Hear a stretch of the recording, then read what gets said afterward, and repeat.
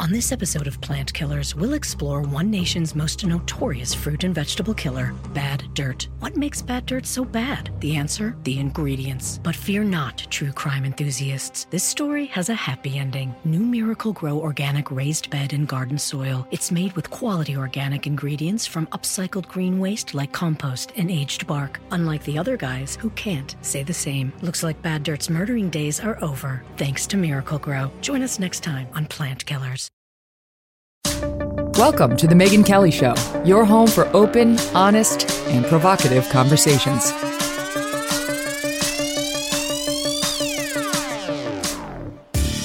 Hey everyone, I'm Megyn Kelly. Welcome to The Megyn Kelly Show. This is going to be one of the best ones we've ever had. I think you're going to agree with me that it was Lara Logan. I have always admired her and have wanted to talk to her since we launched this podcast, and we finally managed to make it happen. And it did not disappoint. I think that might have been the longest one we've done. Maybe tie with Steven Crowder. And I have a feeling it's going to do just as well because that episode did really well. An incredible conversation we just had. You know, it's good when Steve, who's like, he's slow to give praise. Steve Crowder. Am I? I feel like I do a lot. No, I could use more. Okay. You know, it's good when he instant messages you, instant classic episode in the middle. This is our 105th excellent show. There we go. It doesn't work like it has to feel more organic. Okay. All right, sorry. Okay.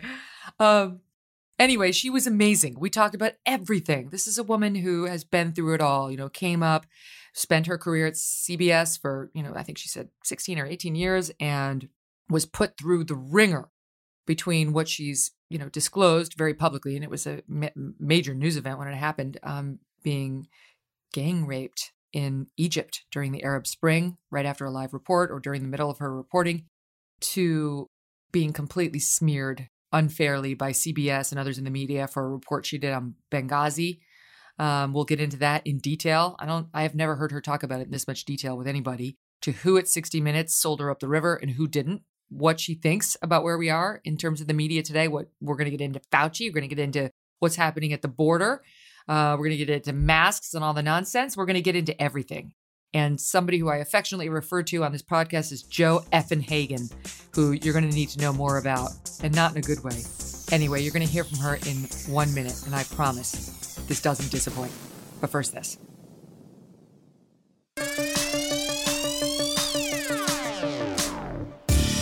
I am so excited to talk to you. I have been your fan for so long and followed your career. We're, I think, almost exactly, if not exactly the same age, and have had similar career trajectories, and not the same problems, but in some way the same problems. Yes. Right?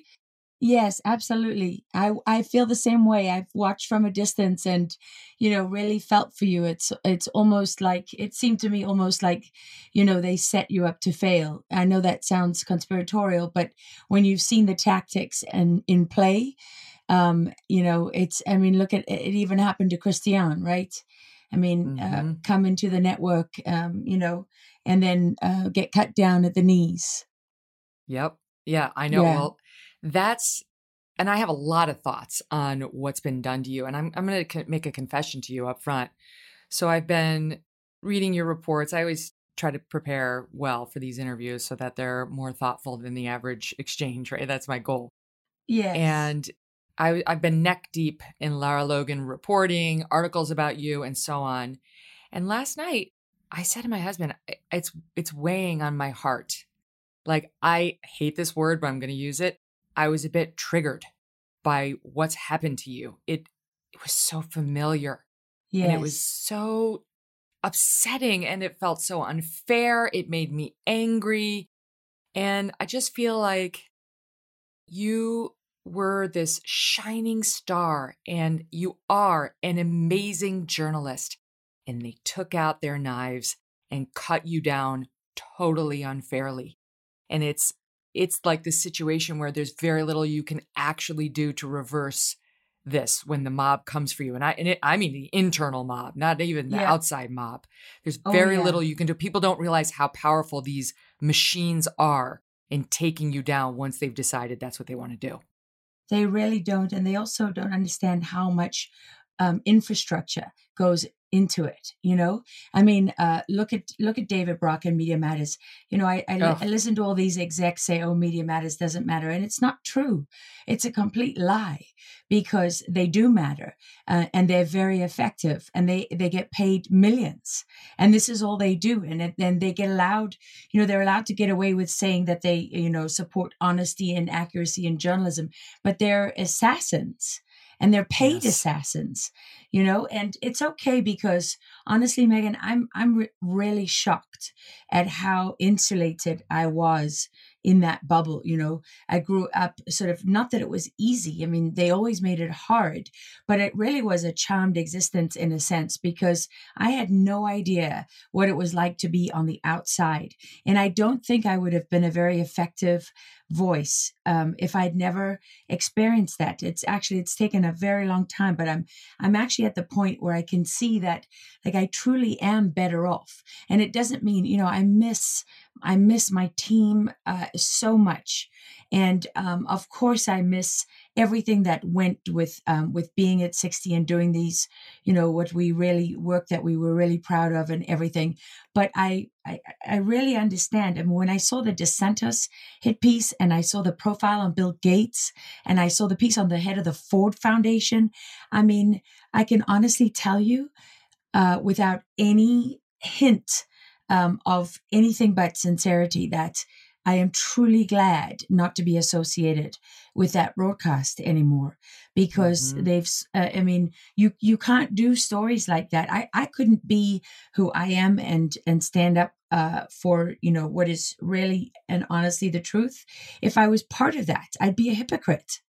Let me ask you this, because when I watched you, and you're this amazing war reporter who you lived in Iraq, you lived in Afghanistan for a number of years, you've seen it all. And this was the only time I've ever seen you get emotional on camera. Maybe I missed it in the other times, but you felt for these young women you were interviewing who were being trafficked at that time, who gave you an interview, along with their pimp, their trafficker. It was an extraordinary piece of journalism. It's on the internet right now if people want to Google it. But what was it? Like, because sometimes these things catch you by surprise, right? And your emotions get the better of you, and you're not expecting it. But what was it about that interview that took you there? The hardest part of that interview was knowing that those girls were going to stand up, and they were going to walk out of there, and they were going to be raped that night, and I could do nothing. I realized in that moment that I had literally never been in a situation like that. You know, you go to a refugee camp and women have come out of hell. You go into any situation, you deal with any person who's, you know, been through some traumatic event, or you're in a war, and, you know, people have made it. By the time you get to them, they're normally out of that situation. And this was different, because these girls were not. It was just the worst, most helpless feeling that I've ever had.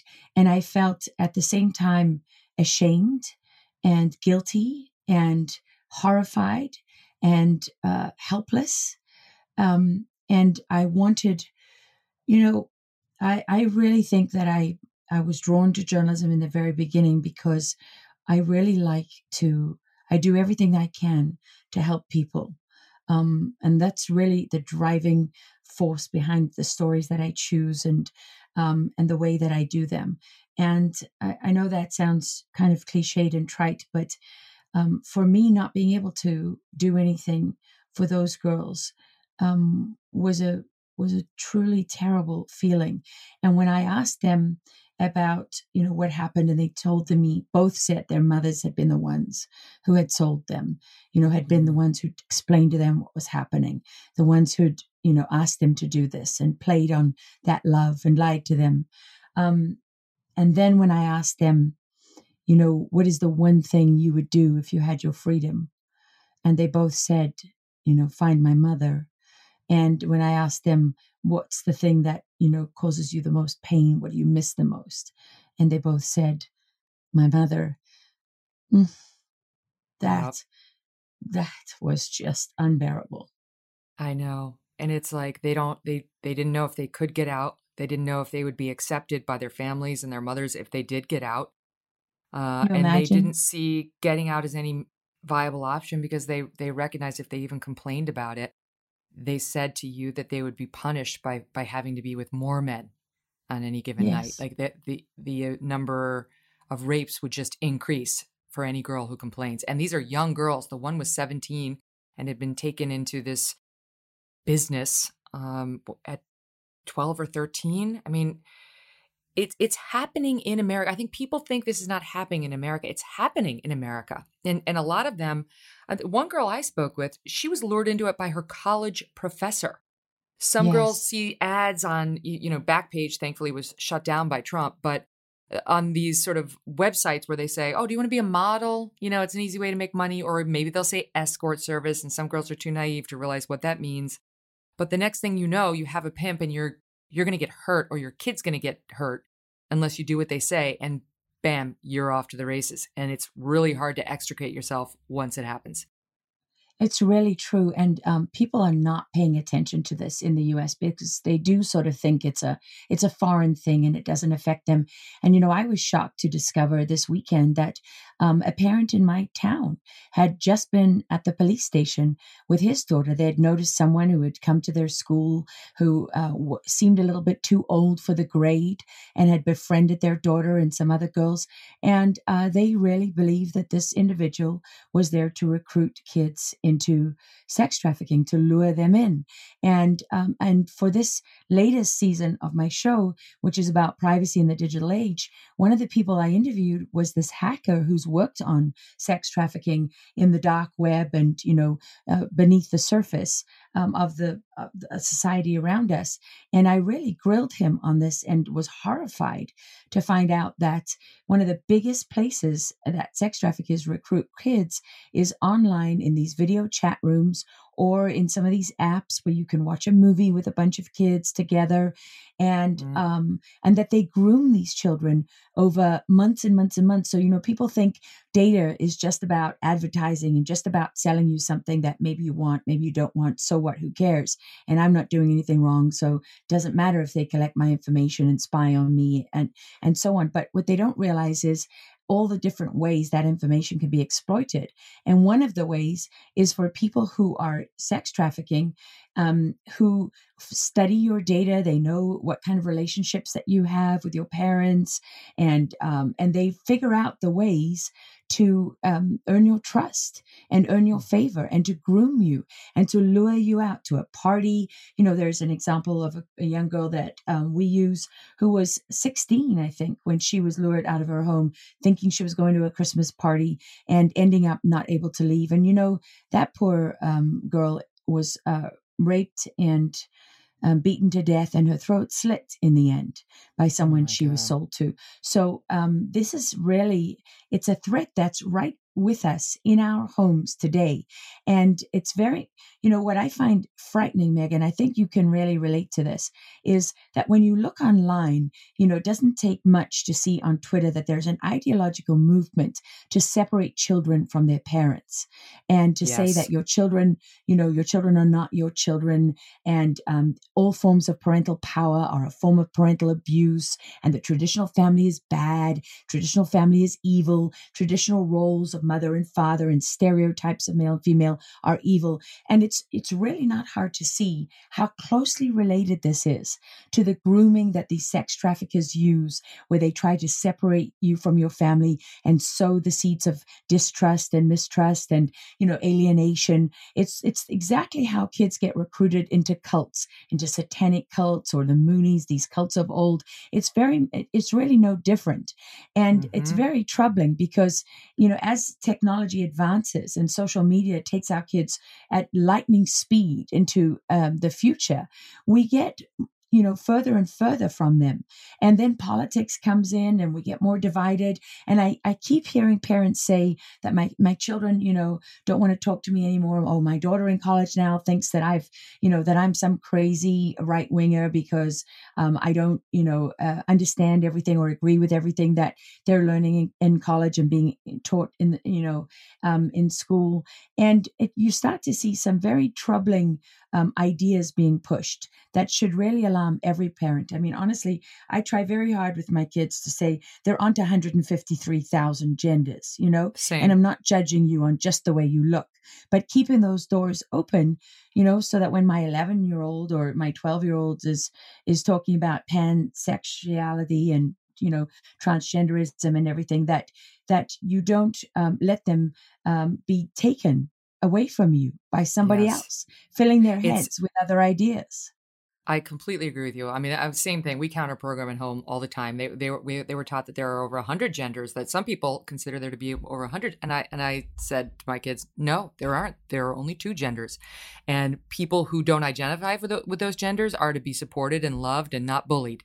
But there are only 2 genders, male and female. That's the truth. That is, there are 2 biological sexes, male, female, period. And we can go from there. But I do think you're right. The strain of alienation and control, you can see it in abused women, 100% women who are abused. The first Yeah, thing the abuser will do is try to wrest control of the woman's life away from herself and get her away from her family. So she doesn't that's have any of right. these lifelines of support. And you see it in sex trafficking and beyond. So it is by design. And when they're trying to transfer that tactic to your children, and the internet in various ways is trying to do that between you and your children. The solution is multifolded, but one is fight back, counter program with your child, make sure that they're aware, but also you've got to get the monitoring software. You got to make sure that you are spying on your children and what they're doing online. It's for their own good, or not letting them do it. You know, I mean, there's secret option number 3, which is they're not allowed to go onto these websites. They can Google, they can go on while they're in your house. They can have a phone that's a flip phone. We don't actually necessarily need to surrender to all of these lures that are currently out there. No, it's a very good point. And, you know, unfortunately for a lot of people, they've already done it, right? The door has been opened and we've all walked through because we were lied to and we were deceived. Nobody told us that we were really the product. Nobody said, Yep. this isn't a phone. Hey, I've got a great idea. We're going to get you to carry a surveillance device with you everywhere you go. And we're going to document every bit of your life. And we're going to sell it to whoever we want. We're going to let the government use it whenever they like. And any company, anyone who's got anything that they want to get over you can have access to it. And oh, by the way, criminals might get access to it as well. And guess what? It can make some phone calls. Coming up next, we're going to talk about social media and its pernicious effect on our society, ourselves, and our children, and some reporting that Lara's doing on it right now that you're going to want to hear about. First, this, though. It's like the people in Europe who are now learning it, not to give their kids alcohol at age 13 in social drinking, because they used to think that's fine. That'll teach them not to abuse it. And now even the Europeans have learned from all the data that's actually not true. The younger you introduce alcohol to a child, the more his or her odds, the higher they go of becoming an alcoholic and becoming an addict or becoming an abuser. And it's the same with this. Like Abigail Schreier, who wrote Irreversible Damage, which every parent in the universe should read as far as I'm concerned. Everyone. She I made the agree. point of, if someone came to us as moms, and I know you're a mom of 3 kids too. If someone came to us and said, here's a device that you could give to your young child, your tween or early teen, and it will increase stress, anxiety, depression, pretty much guarantee bullying, and could drive suicidal thoughts and alienation. Enjoy. Would you say, yeah, I'm going to pay $1,200 for that and make them carry it at all times and make them addicted to it and let outside bad guys have access to my young child so that they can influence his or her mind and they can spend hours and hours going down rabbit holes on YouTube and elsewhere that are completely damaging for them, way worse than toking up on a jewel, right? That we spend so much energy fighting. What sane parent would ever say yes to that? Not one. That's it. I mean, I cannot, as a parent, I cannot think of anything that is more important than this right now. Because for us, we at least have the benefit of having, 20, 30 years on the earth before we had anything like this, tracking us and following us. Imagine our children, they've been mapped and tracked from the day they were born. And the other part that people really don't understand is that when you look at the patterns of behavior and you take these little pieces of information, it reveals so much about a person. I know from intelligence people that the art of intelligence collection was really about creating a human terrain map. that gave you the information you needed to target someone accurately. And that is exactly what all these digital companies have been doing from the beginning, is creating a detailed human terrain map that tells them, even when we change our patterns of behavior, it's an indicator of something. And if you think about all the ways that we're being forced now at an accelerated speed into the digital age, how long is it going to be before we don't have a choice? I mean, I bought, I know it sounds stupid, but I got a dishwasher recently, and it's a smart dishwasher. And smart, I now understand, is a euphemism for making me dumber and having less control. Anything And that's got the spying word on you. smart on it gives, yes, that's exactly it. Because it's You are giving somebody right. else control. Spying and control. And what is the spying really about? It's about controlling us, controlling our behavior. I mean, how far away are we from a social justice score, a credit system like China has already implemented? I mean, look at the vaccines. If you don't have a vaccine and a vaccine digital health passport, will you be allowed to travel into certain countries? Will you be allowed to go into public places? Will you be allowed to work at certain companies? I mean, it seems so far-fetched in one respect, and yet it's right here already. We're living with it right now. And one hacker I spoke to, Megan, who really was an extraordinarily interesting guy. I mean, I think everybody should talk to Jacob Applebaum, I got to say, because he's got an interesting past with WikiLeaks and Assange. And, while a lot of people may react to that in a political sense, I try really hard to transcend the politics. I think you do as well, right? Get past the politics so you can really get to the substance of who people are and what are these things that they're talking about. And he's an extraordinary mind when it comes to digital security and online privacy. And he said to me, we're really becoming two classes in a sense, the monitored class and those who are monitoring us. And if you want to know who the future, rulers are of this global world that we're in, right? Because in the digital world, there is already one world. It's not a conspiracy. It actually exists. One world, no borders, and where a small group of people have an extraordinary amount of power. So you're either part of the monitored class or you are the part of the class that's monitoring people. And really, these are social control systems that for the first time in our history are able to impact people all across the planet in exactly one moment. So don't you find it crazy that you can go to, Africa, or you can go to Europe, or you can go to Latin America, and you're having the same conversations about wokeism and cancel culture as you're having right here in the United States? That's an indication for you of the power and reach of these companies. Twitter made Black Lives Matter trend. They made that trend. And then what did we see after George Floyd? We saw protests in Europe in response to that death. And of course, the media it's handmade, to steal a term, right? In doing the bidding of big tech. Their ideological goals are completely aligned. So they're in favor of this. That's not why you don't see enough pushback from these mainstream outlets. Is they're fine with it because it's their agenda too. It's their agenda. Right. Before I get you to comment on that, can I just make one point? We just bought a new house because we're moving. We're leaving New York, and we're making our home a dumb home. I'm like, I want no smart home technology. I'm going back to dumb home living, and I can't wait. I hate my damn dishwasher right now. It's not. I always say to it, you are not in charge of me. You are not the boss of me. I am not getting a big network that anybody could potentially tap into. I don't want. I want a TV that has one remote control that has an on and an off and a channel up and a channel down that even my 7-year-old can do without having access to my iPhone to turn it on. I can't wait to move in. I know, but you can still find those things. Imagine how many years from now will those appliances not exist? That's the terrifying part. Our children are moving into a future where they won't have those choices. And that's the responsibility that I carry with me day and night. Honestly, since I started looking, into this and really understanding what we've done, I have not slept one single peaceful minute. Because I feel so betrayed in a sense. We tell our children, do, online school, right? It's fine. But is it fine? Who owns their records now of their academic years? You know, when they're sitting there waiting to come online or in between breaks in the classroom and they're talking to their friends. Who owns that? I'll tell you who owns that. Whoever owns the software and the hardware own a perpetual worldwide royalty-free copy of everything that you do. And they can do whatever they want with it, you know, and who's going to stop them? Even if they're breaking the law, who's going to stop them? I mean, can any politician get elected today without Facebook and Twitter? No. Well, right, exactly. And then when we talk about a rigged election in Trump, that's where I usually go because I saw no Kraken, but I definitely saw suppression by Twitter and Facebook and other outlets that was unwarranted and unfair to Team Trump. But here's my question for you, since you're studying it right now.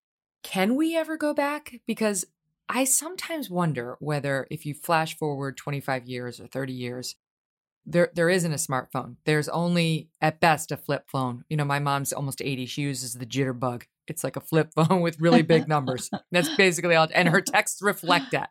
But I wonder if by that point, you know, you and I at that point are 80. We're looking back and we're like, remember that crazy period where we surrendered our lives to Mark Zuckerberg? And he was monitoring everything. And so was, you know, Google. And so are all these other companies. And we damaged our kids. And we actually thought that would be a good idea. Like, is there any chance we come out going back to being relative Luddites? You know, it's really the $64 million question. And you know, everybody needs something to work towards, right? And so what I cling to is I know that I know nothing, really, relatively speaking, when on this subject.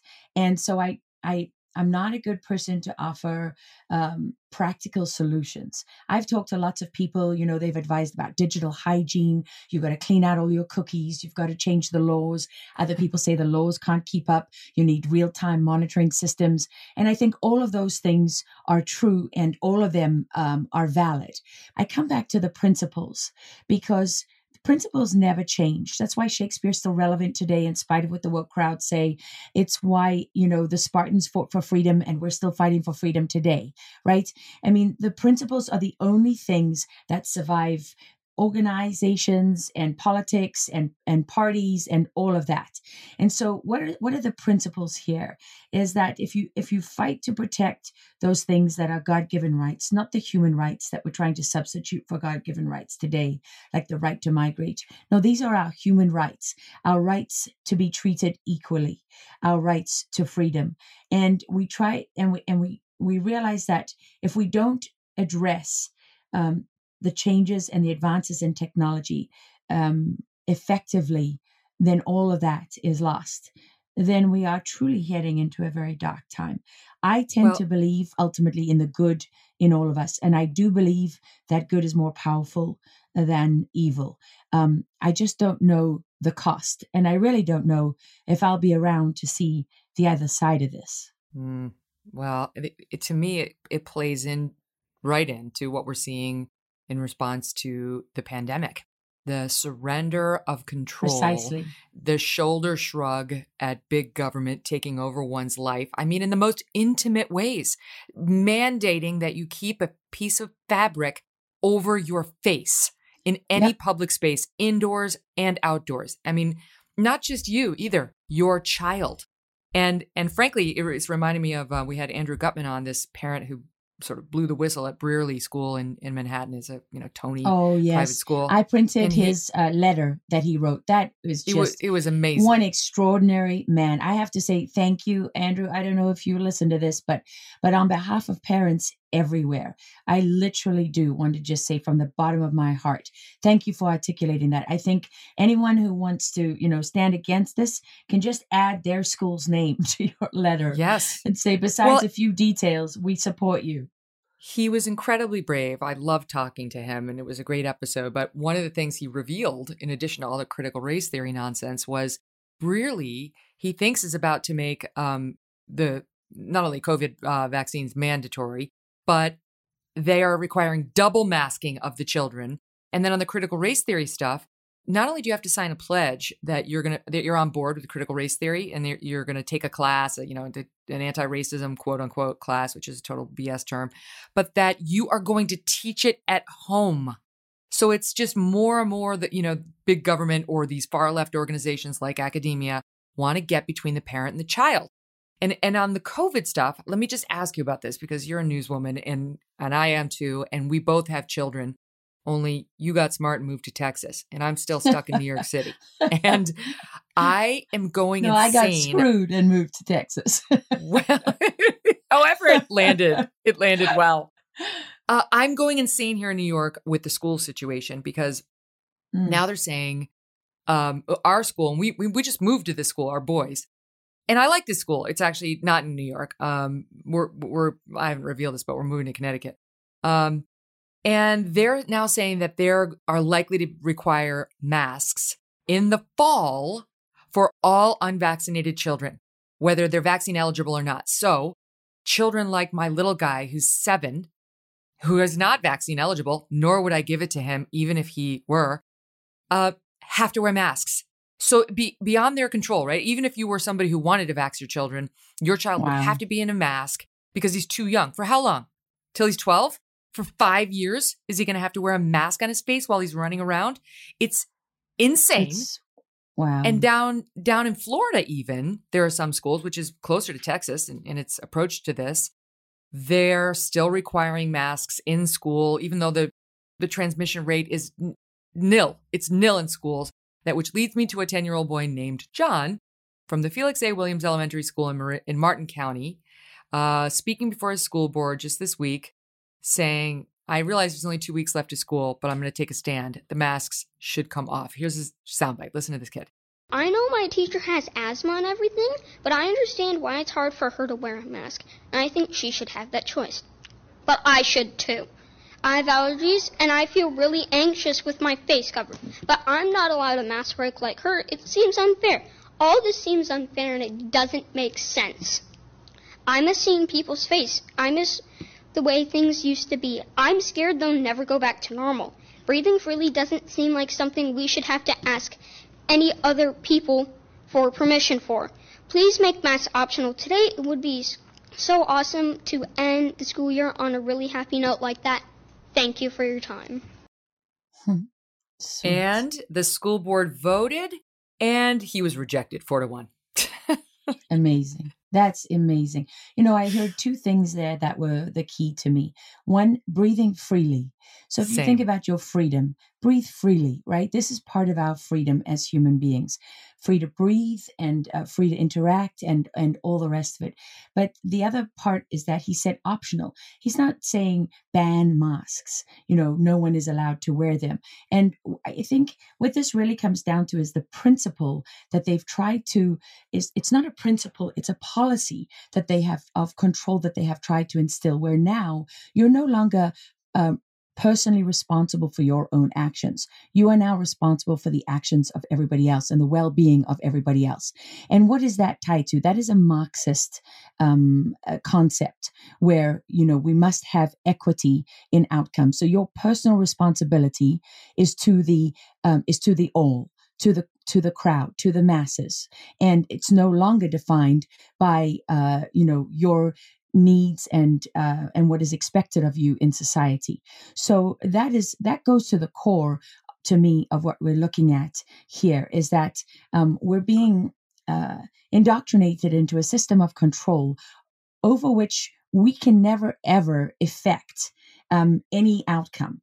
Right? It's not decided by us. And on top of that, we're being given one problem after another that cannot ever be solved. So, it's 1 minute, it's the COVID-19 virus. Then it's a variant. Then it's other variants and other viral threats. There's one thing after another. Then if this doesn't work, it's the climate. Now we have to save the planet. And now for the benefit of everyone, we have to stop eating beef. And for the benefit of everyone, we have to stop driving, gas cars. And, to save the planet, we have to accept that a third of the population will starve to death from a tax on meat. But it's for the benefit of everybody. So we all have to accept it. And it's just like critical race theory. We can't change the color of our skin, but the color of our skin is a problem that we can't fix. We can never. And we can't change the past. You can't be less white.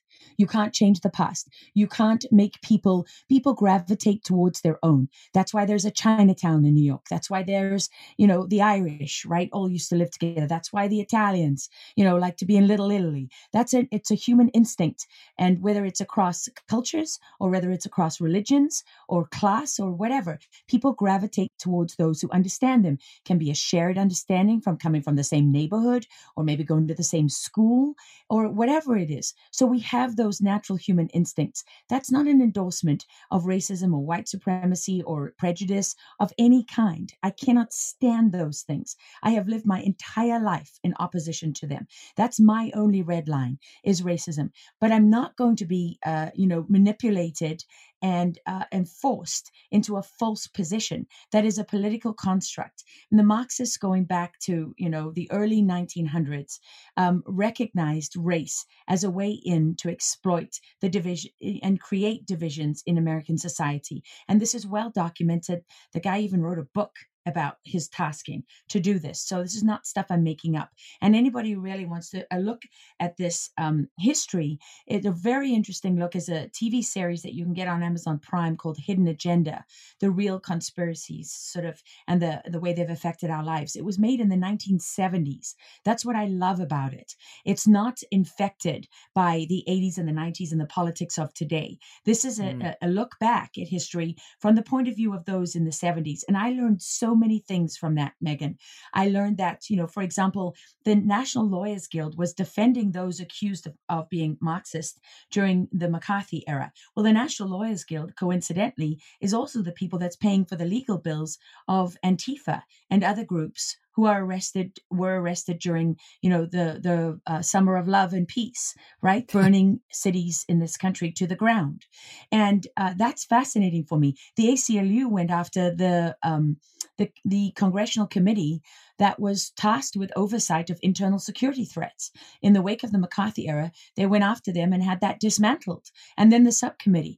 And look at what the ACLU is doing today. Do you see, overlap there? I mean, history is so important to us in understanding how we got here. And when you look at the science and you look at what has happened with the pandemic, what we were told was the danger in the beginning. And I'll never forget Bill Barr, when he was Attorney General, citing the Constitution and showing that all of these restrictions to people's freedoms and rights and liberties were justified under two conditions. One was that they had to be temporary. And two was that you had to show that there was a real basis for them. Well, the real basis has evaporated now. It is gone. And it's not temporary anymore. People are trying to make this, never ending and indefinite. And that's not constitutional. So what I would say. And they won't look at facts. You're in Texas, which Joe Biden said, your plan to reopen and drop the mandates for masks and so on. That's Neanderthal right? Thinking. Neanderthal.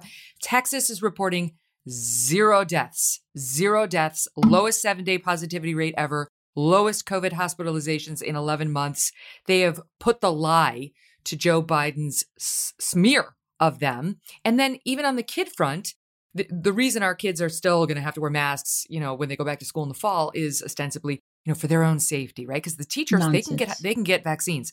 There's a piece out. It was actually a New York Magazine citing, reporting to two big studies now that the number of COVID hospitalizations for children has been, quote, grossly inflated, according to these studies, by at least 40%. And it's going to be much more. They were counting kids who got to the hospital who just happened to have COVID, but were there for other things, as there because of COVID, which is, of course, a lie and unsound.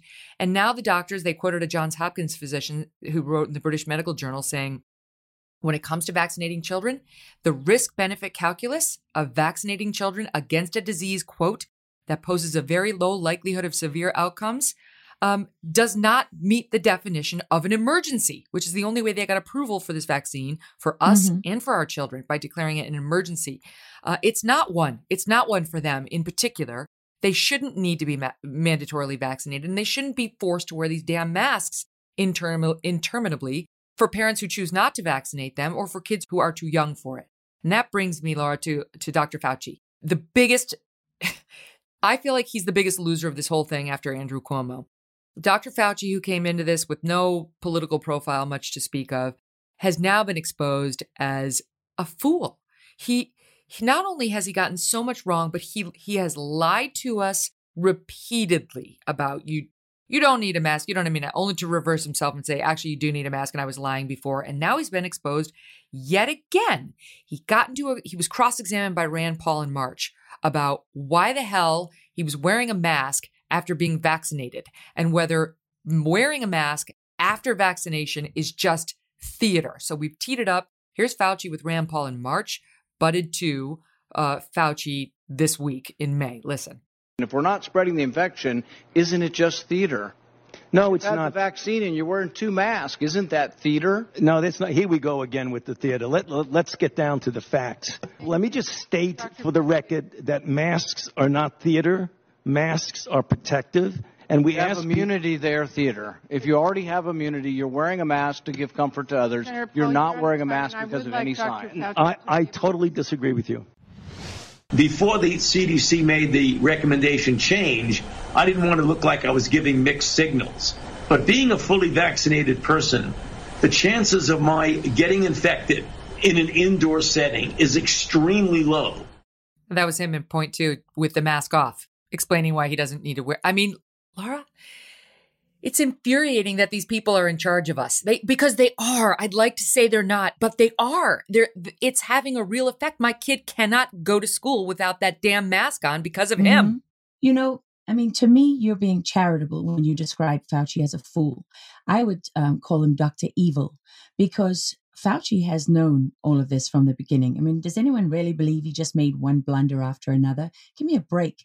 Look at if you really look at the gain of function research and Fauci's role in that, you know, I try to tell people, remember that Fauci knew this from the beginning, right? And they kept passing their words by saying, oh, no, this did not come from a lab. It came from a bat. Well, that was another thing that Fauci knew was a total lie, because the way these viruses are cultivated in the lab is inside a bat. That's how they actually do it. They get the bat from the cave and then they do research on the bat in the lab. That's how it works.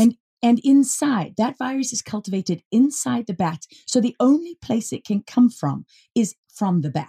So they know perfectly well that when they say, oh, it came from a bat for sure, that they're deceiving people because it came from a bat in the lab. So it's the same thing. And then on top of that, you know, the thing that Fauci has also known from the beginning is that hydroxychloroquine and ivermectin and all of these drugs are very effective in treating COVID and have been available to people all over the world from the beginning. And they're very, very cheap. And there is a protocol for how you use hydroxychloroquine. It is effective when used together with a Z-Pack, with an antibiotic, and also when used early. So, and there's a few other things that go along with that. So, but what they did was isolate it and cite studies that tested it on patients. For example, one study tested it on patients who were already on ventilators and already dying. And I don't say this to you as a doctor. I say it to you as a person who had COVID and was treated with hydroxychloroquine and took hydroxychloroquine and recovered very quickly and effectively. And that's how I learned that there is an ambulatory protocol that is being used all over the world. When you combine, something like hydroxychloroquine or ivermectin with other things like steroids, and you use it very early on, you take vitamin D3 and you take chelated zinc. These are ambulatory protocols that have been extraordinarily successful. And there, no one has asked Fauci or the CDC or the administration why they're not talking about the effective treatments of COVID. Why does everybody have to get vaccinated? This is what's upsetting to me, right? Because it's like you're not allowed to have that opinion. Honestly, if you even put out a piece trying to raise questions about it, I don't know what hydroxychloroquine does or doesn't do. I do know that my one doctor who treated me during the peak of the pandemic told me he had 40,000 layers on him, and he told me that he and every doctor he knew was taking it. he and every doctor he knew. Okay, so That's that's right. my this And is I have one of my spoken to doctors. many doctors who've done that. My husband took it. My children took it. I mean, and lots of people that I know took it. My uncle-in-law took ivermectin. I mean, we take ivermectin every couple of weeks because my father-in-law is a veterinary. He's a vet and a very well-renowned wildlife veterinarian. And most farm animals, domestic animals in America, are treated with ivermectin to prevent parasites and viruses. I mean, it is one of the oldest, cheapest drugs around. And I'm not advocating for anyone to take a drug. I say again, I'm not a doctor, but I know from speaking to doctors and speaking to scientists that these drugs actually do work. I know from taking it myself that it worked for me. And I also know that doctors will tell you this is not a vaccine. This has RNA, which directly targets your DNA. And there are a number of medical professionals who are urging people to stop calling this a vaccine. They're not saying don't take it. They're not saying it cannot be effective. They're not saying for people who look into it and decide they want to take it, that it shouldn't be an option. What they're saying is we need to understand what it actually is. There have been no studies of what it can do to children. There have been no studies of there have been very few studies of what masks actually do to people, what it does to deprive your brain of oxygen, even if it's small amounts of oxygen. What is the impact of that long term? What is the impact of that for people who, like me, I'm always late for everything. So when I'm running, I actually get dizzy with a mask on and You're want to not throw supposed up. to do that. You're not supposed to do that. I mean, my own doctor said, do not do that. Do not run or let your children run with the mask on. That's far more dangerous to you and in particular to your children than COVID would be. But this is what's so insane. You cannot tweet that. This conversation we're having cannot be repeated in a tweet and remain on Twitter, nor can even just the phrase stop the steal. That you can't have that. What you can have is hashtag Hitler the Great. What you can have is a CNN freelance contributor tweeting out, the world needs a Hitler. Hail Hitler. And others like him in the wake of this Israeli-Palestinian conflict tweeting out, it's apparently a fake Hitler quote, but who the hell could tell the difference? And I quote, this is from Veena Malik, who's a popular Pakistani actress, from Tuesday, May 11th. I would have killed all the Jews of the world, but I kept some to show the world why I killed them. Adolf Hitler. Again, apparently made up, but again, who could tell? She tweeted out hashtag Iron Dome is doomed with a laughing emoji. So she gets in trouble and she takes him down. So Twitter is allowing Hitler the Great to trend, but you cannot say any of the stuff we just said because that violates the rules. Lara, I know it's like I'm getting myself worked up now. I try intentionally not to do this because the news business really can work you up, but I don't feel it's getting any better. I feel it's getting worse. It is getting worse. And I tell you why. What is actually happening is that these companies are doubling down on the censorship. When in the wake of people's reaction and criticism in that after they suspended the President Donald Trump's account and others, Twitter didn't say, oh, you're right. Yeah, we care about the First Amendment and we're worried about our Section 230 protection that protects us from liability and gives us extraordinary protections that normal companies don't get and normal, media companies don't get. No, they're not saying that. They're actually saying, and this was, there's a leaked video that Project Veritas put out with Jack Dorsey where he says, we're going to be doing more of this. This is just the beginning. Those are Jack Dorsey's words. And to my knowledge, he hasn't denied them or refuted them. Yeah, the head of Twitter. And you're seeing that all over, right? It's not just Twitter, it's Facebook as well. And so what that tells me as a journalist and an observer of society is that these people have no intention of going back to a world where your opinion or my opinion matters, right? And they don't fear anything from people like you or I who don't agree with them or think that their policies are wrong. And so then I ask the question, well, why don't they fear it? And that to me is the really troubling part of this. They don't fear it because we don't matter in their world. Literally, the people that say they're worried about hate speech are amplifying the views of people who think that people like you and I should be exterminated. Right? We should be eradicated. We don't have a right to exist. And these things can be traced right back to the basket of deplorables, because anyone who fits in that basket, right? Anyone who That's voted a big for, basket. Yeah, it's a big huge- basket if you ask big Yeah. tech or media. Yeah. And what they don't, and while we're having these arguments about censorship, what we really are not doing is having any substantive conversations about things like the fact that there are, a number of Americans sitting in solitary confinement in Washington, D.C. today because of the charges against them for what happened at the Capitol on January 6th. But these are people who haven't been convicted of any crime. They're being subjected to a form of punishment that even Democratic senators like Elizabeth Warren and Dick Durbin have said is the most extreme form of psychological torture and should only be used in very rare and isolated cases. I have to say that again, because after being in the Middle East, I lived in Iraq for 5 years, living in Afghanistan and all over, right?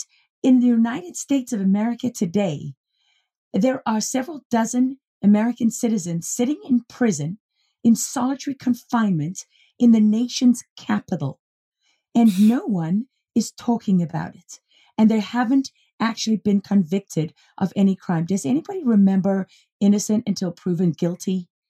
I mean, it is just extraordinary to me that Meanwhile, to your point earlier, you've got people like the ACLU defending the rioters who burned government buildings and police stations and hurt a lot of people over the summer, right? Because they were affiliated with Black Lives Matter or Antifa. And you got people like Justin Timberlake bailing those people. Like, they get bailed out by celebrities, right? They get Kamala Harris calls for that. She supports that to bail these people out.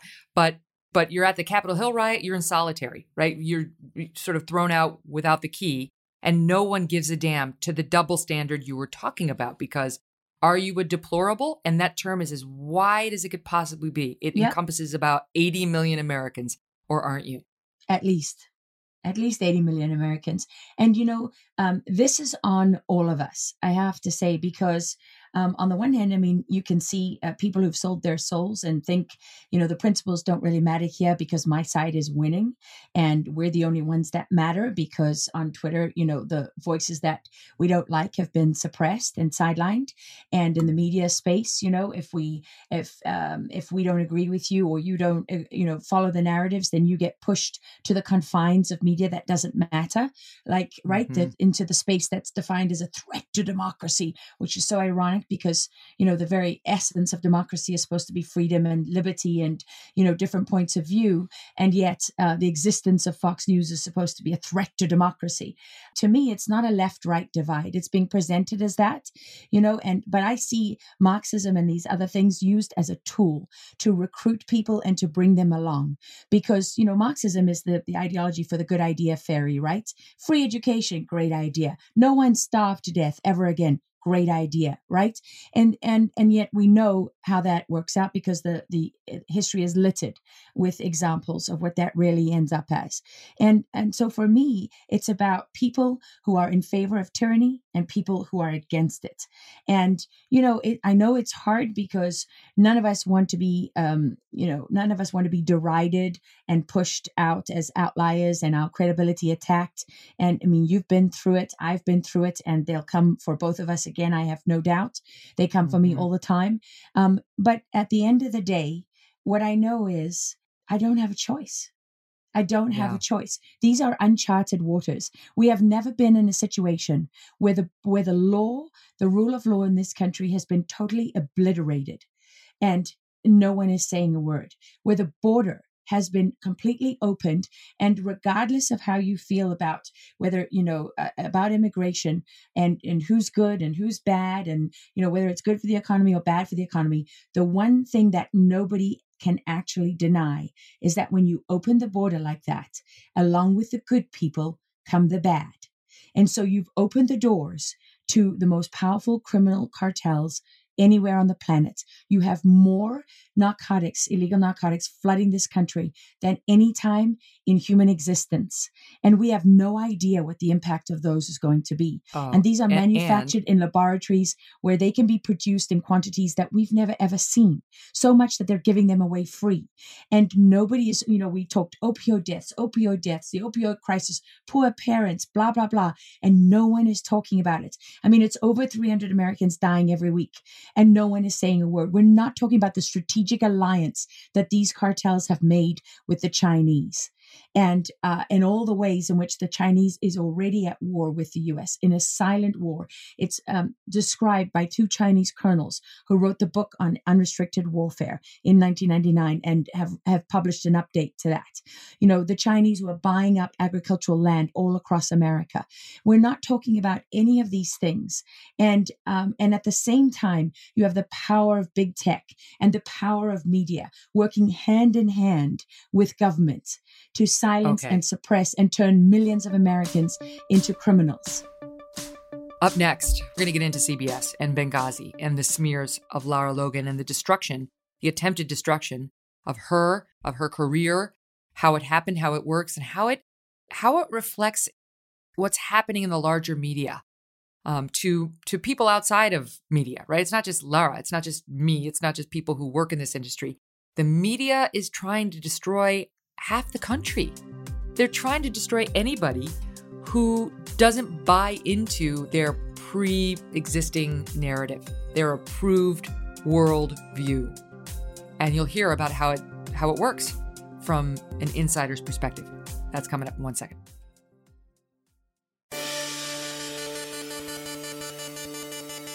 I've got to throw the stat out there because you've done a lot of reporting on what's happening at the border, and this is how it works, right? Everybody was reporting, oh, this looks bad. It looks bad. It looks like a crisis at the southern border. Then suddenly it goes radio silent. The media, nothing. In April, there was a record number of border crossings. In April, record number. It's not the kind of record we want to be setting. And yet also ICE had the lowest number ever of deportations. So these are not good figures for the Biden administration. The Media Research Center, which does a great job, they go by Newsbusters.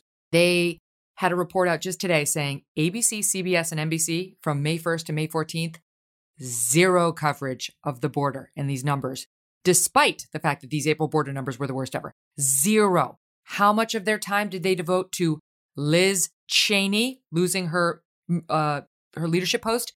A combined 33 minutes because, quote, Republican Party's civil war, as your old place, CBS Evening News put it, is so much more interesting and juicy and fun for them than issues like inflation or issues like our border and how high the numbers are. And this while the media is celebrating that, oh, you know, the Border Patrol facilities and the number of teens and kids in custody, it's dropped. It's dropped from 5,700 to less than 500 because they just moved them to something called an emergency shelter site. They're not, it hasn't been resolved. They've moved them from point A to point B. And the media helps the Biden administration try to spin this as a win, as progress. And if it's actually not spinnable, they just don't report on it. Liz Cheney. Well, you know, the problem for the Biden administration is that they don't have truth on their side. And it's the same problem that all of these organizations have, because they can try to make it that Liz Cheney is more important to Americans than the border. And it's still not true. And what I can tell you, I live right here in Texas, and we are dealing with higher levels of theft. The sheriff and, you know, the local groups keep putting out these warnings. We've had all kinds of crime that's going up. In Houston, it's bad. A lady, my housekeeper here, her nephew was just murdered in the last couple of days in Houston. One of 4 kids murdered in an apartment. You know, all the indicators of cartel activity and presence are climbing. Every single one, in every single town. And this is replicated across America, even if it's not felt as acutely in other places just yet. And, you know, so no amount of reporting on Liz Cheney is going to change that.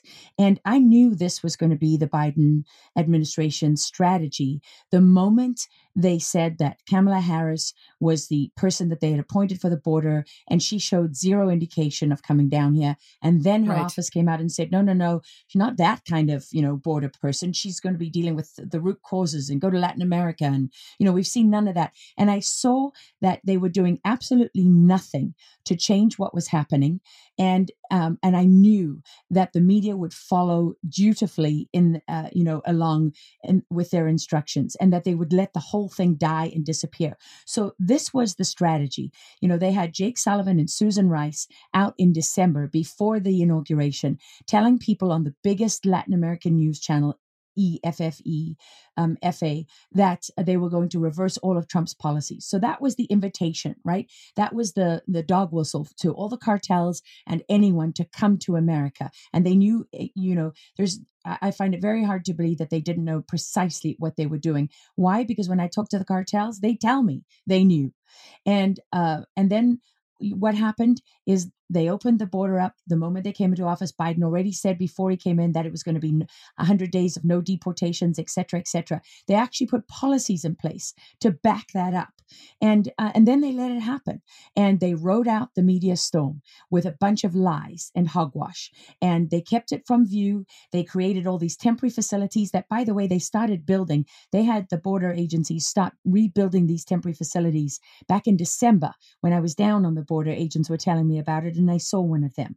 So this is what I mean by planned. They knew exactly what they were going to do. There's a number of people in this administration that are, vehement and strong voices in favor of open borders. And that's really the policy that is being implemented. So while you see the bureaucracy being overwhelmed, the policymakers planned on this. They wanted it to happen. So that comes to the very disturbing question of why. How does it benefit the Biden administration to have these cartels proliferate narcotics, lethal narcotics, all over America? Well, you just go to San Francisco and take a look. Less than 2 miles from Nancy Pelosi's house, as we documented in one of my shows on Fox Nation, you have the streets are full of people whose brains have been obliterated by narcotics. I went into the homeless camps. I had to go to 3 different camps before I could find someone who could string a sentence together cohesively enough to actually interview and put on television. But how does that help Nancy Pelosi? Because what person who would vote for her if they weren't on drugs? Well, I'll tell you. What they're creating is people who don't write letters to their congressman and complain about anything. People who don't. That's a bridge too far for me. I can't buy Megan. that. I totally believe they want open borders, but I don't believe it's part of some massive conspiracy to allow drugs to come in and infect the population. Well, I'm not saying it's a conspiracy. I'm not saying that at all. I'm just saying you're not seeing these people take any action on illegal narcotics. And when you're in San Francisco and when you're in the homeless camps and you're talking to these people, you see they've abolished the prison in Oakland. They just let people out because they say they don't have money to even keep the prison open anymore. And you have people who just exist on welfare. California they don't care about them. I don't think they're trying to hook them on drugs, but they just don't give a shit. They want us to believe that they're this beneficial, they're looking out for everybody. They're part of the welfare state. They're going to reinstate it and take care of all your poor, your downtrodden. And it's a lie. Their policies, from the mandatory minimum wage to when it comes to ignoring the massive problem that we have with the homeless and opening up all of these facilities, like get them out of the prisons and get them out of the mental hospitals. Where are they going to go? Oh, how about the street? Okay, sure. That seems more humane. When you sort of put their policies to the test, so often this is the result you see. So their rhetoric doesn't match up with their results. And it's completely, and I want to get to the compliant media because I do think you and I have both seen it ourselves. We've lived it. We've been inside the industries. You've been at CBS for a number of years. How many years were you there? 16 years. Okay, and I was at NBC for just 2, but I was at ABC for a time before that. I don't think Fox is this way. Fox has got its problems, don't get me wrong. They're not perfect, but they're not trying to push these narratives on you. They're trying to counterbalance. They're the only one on television trying to counterbalance all the nonsense that the mainstream tries to shove down your throat. So yes, they're partisan. You got to know that when you watch them.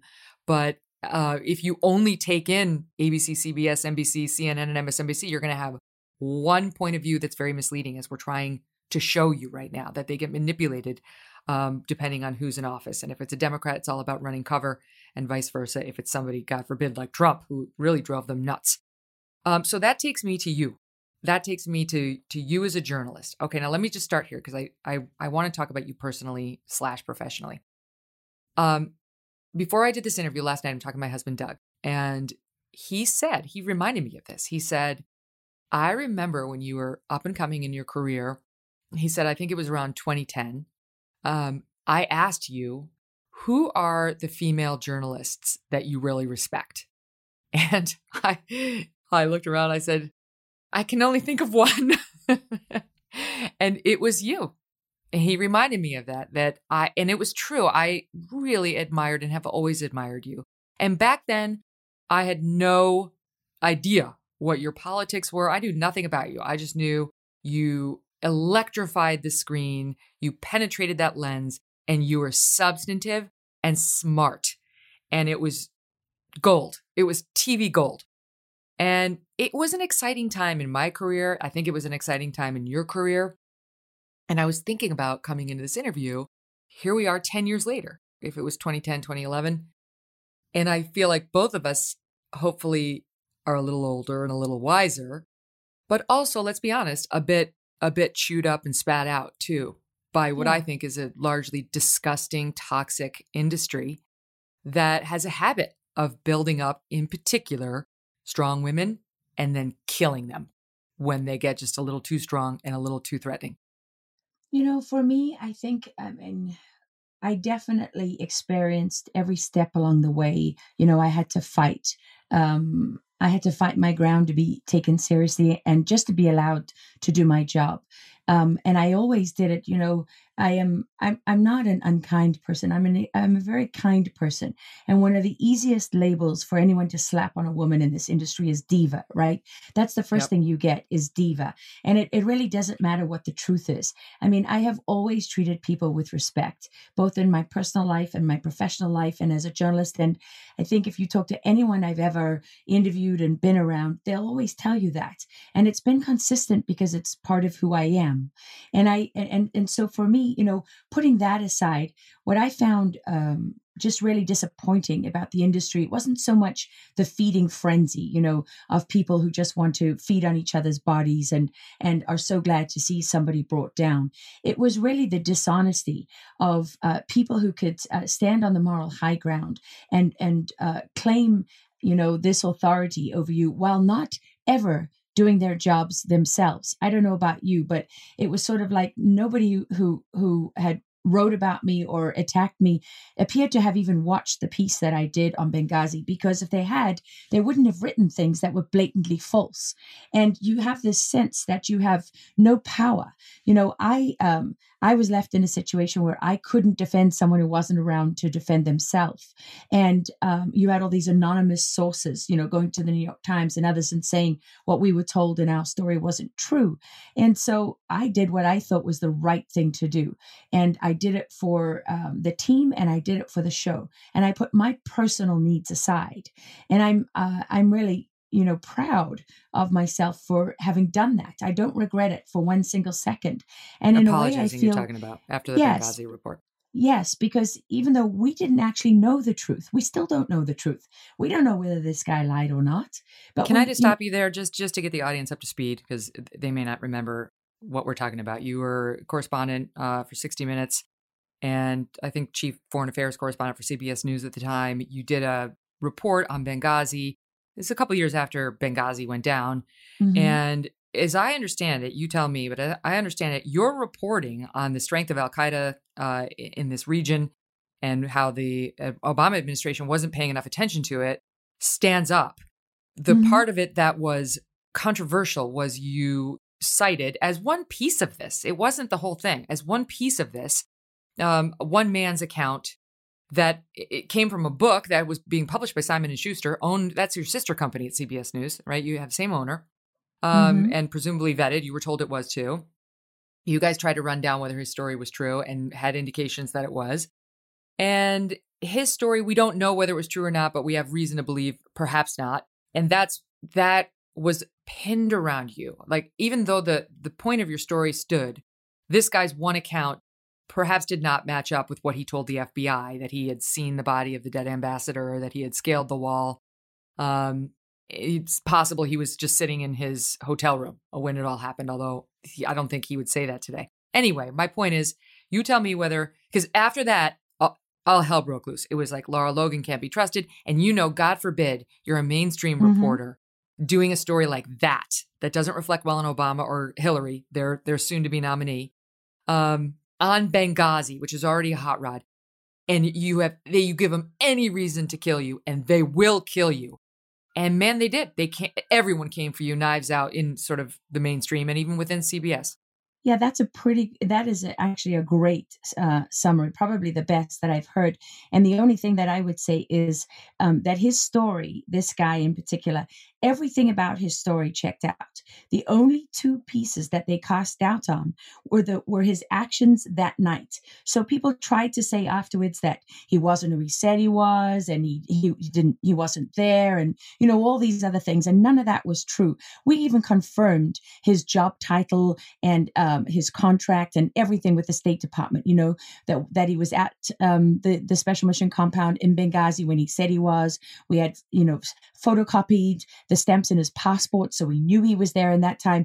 I mean, we had copies of his, we'd gone and confirmed his military record with his unit in the UK. We did everything we possibly could outside of contacting the 2 Libyan guards he said he was with that night.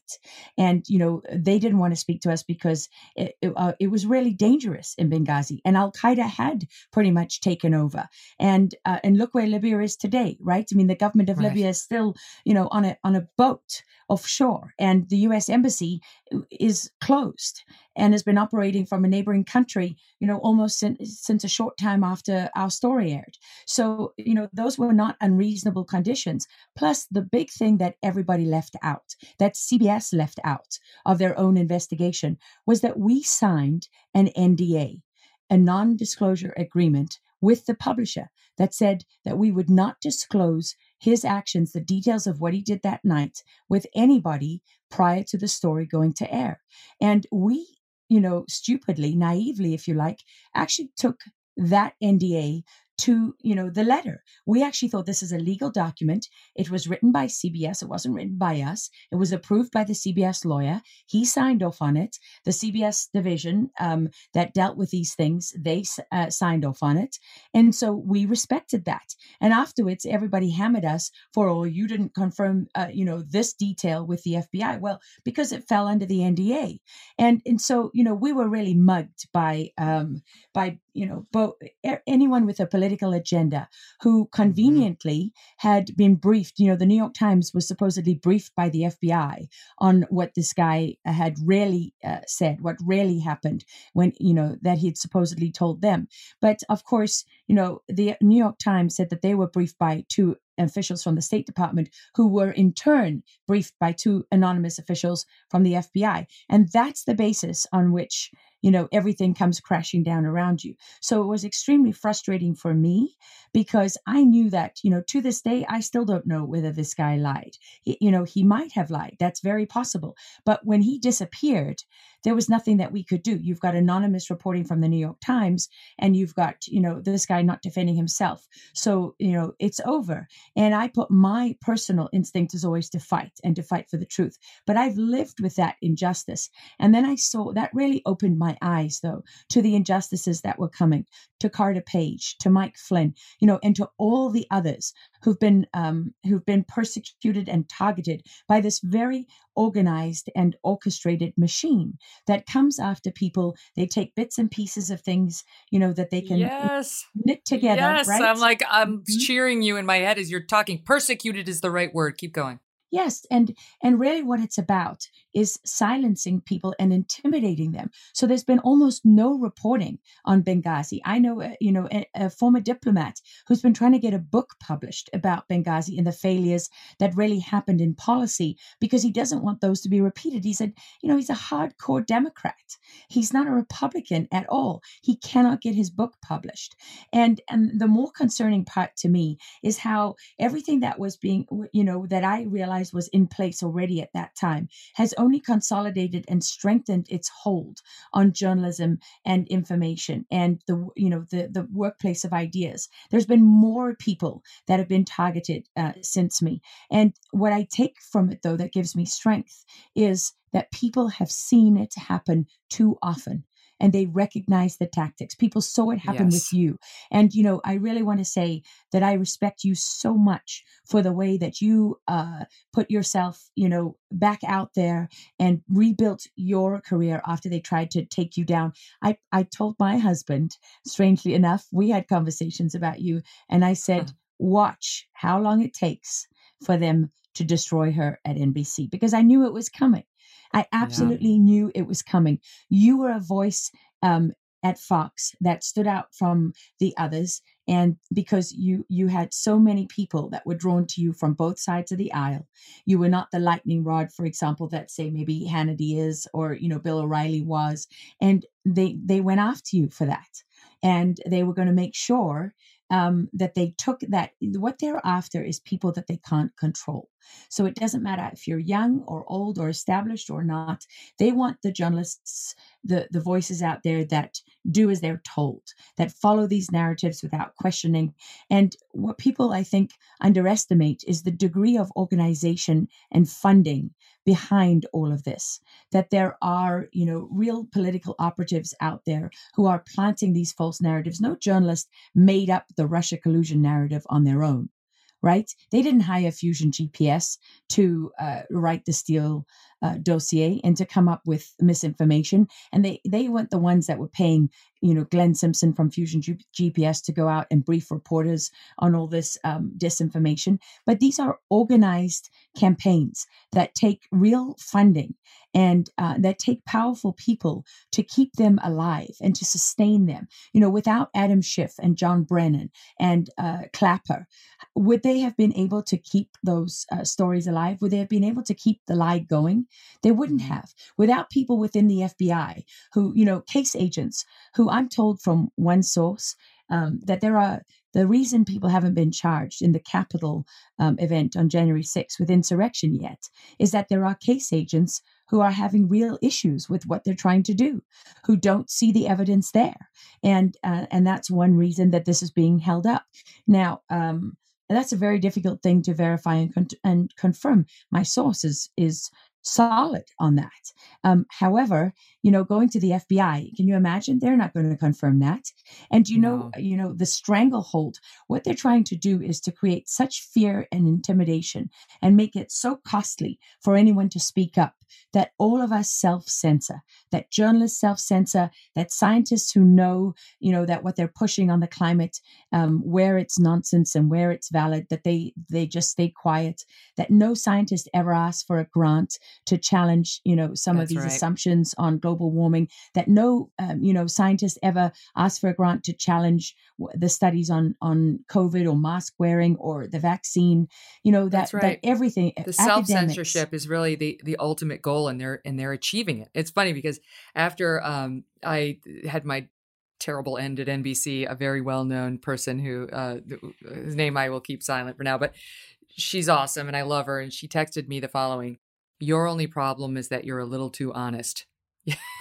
and that is not allowed or rewarded if what you're going to be honest about doesn't align with the Democrat causes or their new narratives, you know, whatever the narratives are. And I think that's really, you had committed the sin of honest reporting on Benghazi when it comes to Al-Qaeda. That was really what they're upset about. It wasn't that guy's story. It was about the substance, of course, of the piece. Thank you for understanding that.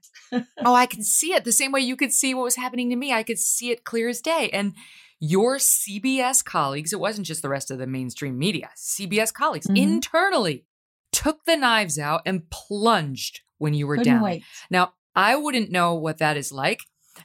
not at all. But I was thinking about it and I thought, I think they may have seized the opportunity to achieve a pre-existing goal.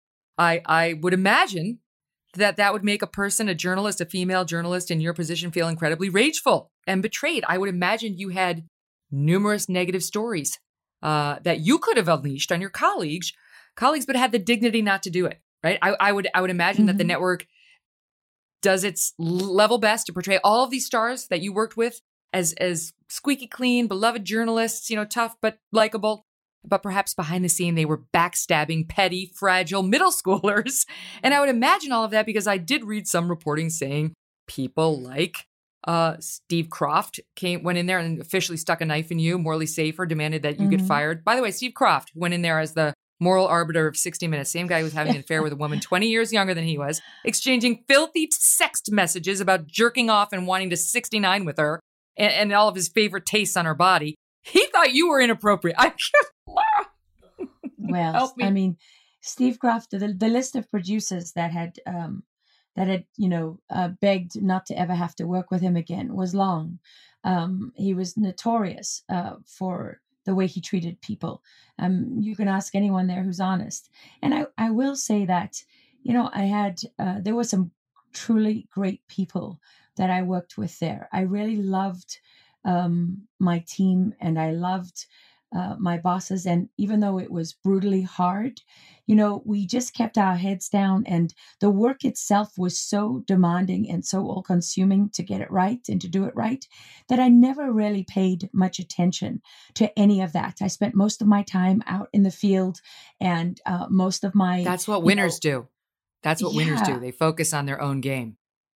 Well, and also because I just wanted to get it right. I wanted to live up to the legacy of that show, and of Mike and Morley and all these like great journalists. And then to find, that they were, some of them, Bob Simon, you left out of that list of people who really stuck their knives in.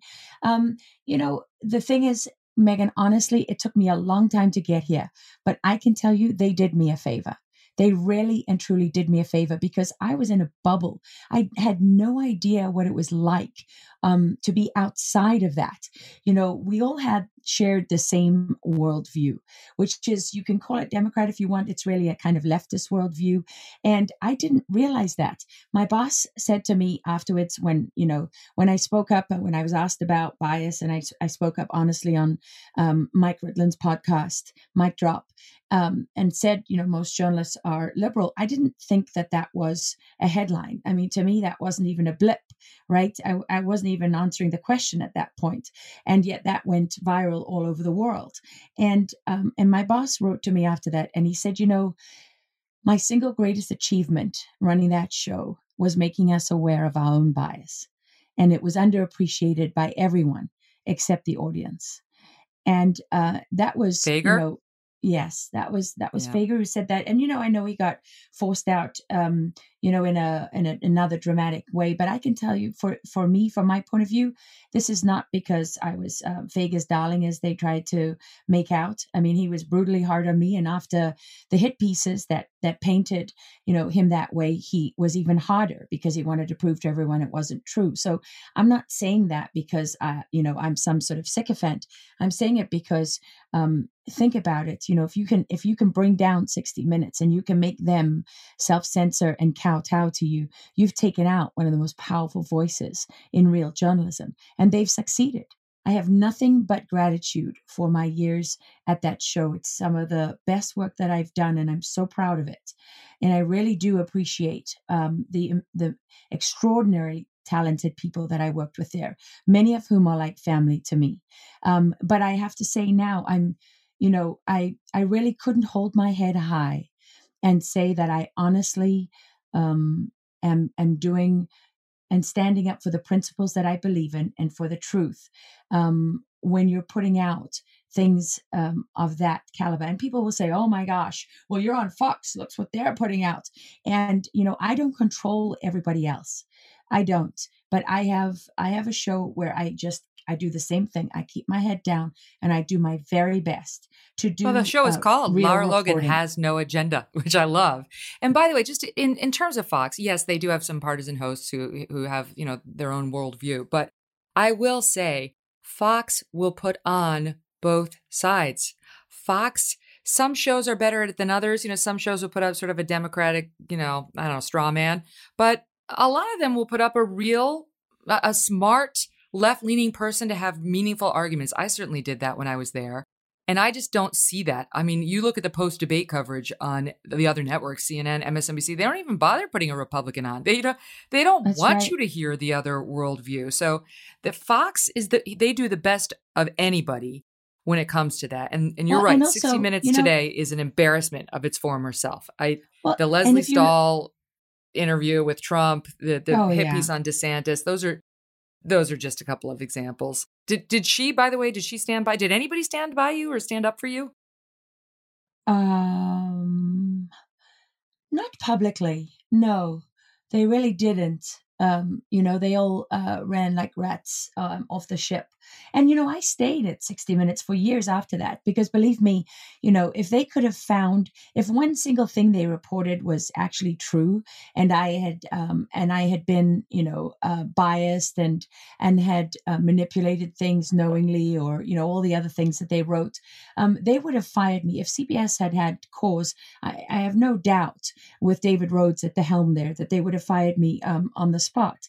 But it really wasn't true. We really didn't have a political agenda. If anything, our biggest crime was being completely naive about the politics of the moment. I had just never been a political reporter, and I don't look at the world in political terms. I really don't have a political bone in my body. So that was the part that I underestimated completely, because I was so focused on the Al-Qaeda reporting and on getting that right. But and I would say about Fox, I do want to say that, I have been under pressure and questioned and criticized for example, being a guest on Hannity's show.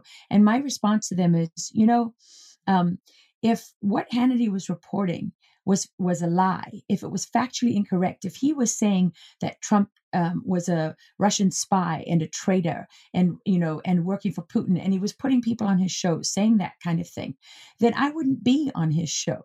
The reason that I go on his show, or Tucker's show, or Laura's show, all these shows that drive the left crazy, is that I don't hear them reporting things that they know are completely untrue, the way they do on CNN and MSNBC and others. And that's my real issue, is that if you're reporting stuff that is not true, then you are being fundamentally dishonest. Just because you report things, your opinion, people don't like or they don't agree with it, that's your opinion. And what people forget about Fox is that Roger Ailes created it because there was no conservative opinion on any of these other programs. Not one channel. Right. And so the left had total information dominance. And, without Fox in the television realm, until you had OAN and, Newsmax come up, they really still do. Right. Because now what they've successfully done is, now there's a Fox, but they say, well, it's not credible. So before there was no Fox, there was nowhere in television. Now there is somewhere in television, but if you go on it, you're a threat to democracy. So you see how the strategy has evolved. So, in a sense, you could say, why should Fox have to, put people on and give both sides? Because really the idea behind Fox that Roger Ailes had was to create a place where you could hear these opinions because you weren't hearing them anywhere else. And I'm not advocating for or against that. I'm just saying there is a reason that Fox came to being in that form. Oh, I mean, some of his closest friends were Democrats, and it was Roger who made sure that Bob Beckel got on the air, because they went way back to their campaign running days. And Susan Estrich, who is a lawyer and ultimately his lawyer, before his downfall, got on the air. Alan Colmes, who we picked out of nowhere to go across from Hannity, and was on the air and worked there until the day he died. Roger was deeply committed to having that. Now, he did not lean left in his politics, but he did not think that the audience would benefit by only presenting one point of view. Now, wait, I'm gonna take it back to you for a second. Here's what I wanted to ask you about. Like, this is really something I wanted to ask you, because again, going back to sort of being triggered and what was happening to you at CBS. Was there a moment when this was happening? And we don't have time to get into all of it, but just, you had built your career so diligently. You had just blood, sweat, and tears in the field, war zones, at great risk to yourself. You had, by this point, been, forgive me, I know I've heard you say it this way, so I'm going to say it this way, but been gang raped during the Arab Spring. You had breast cancer the year before. I mean, you had been through a lot. Fucking stressful time. Yes. And then this happens with the Benghazi and the pylon. It's like a different kind of pylon, a different kind of assault. And I was just thinking about you and your husband when it was going down, and whether, I confess, I had this experience of just sleepless nights and not totally understanding what was happening, as you feel this thing that you've worked so hard to build starting to crumble and no allies there to stand up for what's real and who you really are? You know, this is the thing that got me through. I had the certainty of knowing that we hadn't done any of the things that they accused us of. And it's not true that there was no one, in a sense, because my producer, Max McClellan, was at my side. And we had the certainty of knowing that no matter who spoke to us, during the investigation and all the rest of it, that we never had to worry about what we were going to say or what the other person was going to say, because we had the absolute certainty that both of us would tell the truth, and we knew the truth would align. And that's the benefit, right? I mean, my mother used to say, a lie has no legs. And the problem with people who tell lies, you see it happening all around you. You see it with Russia, you see it with Ukraine impeachment. They have to keep telling more lies to keep those lies afloat.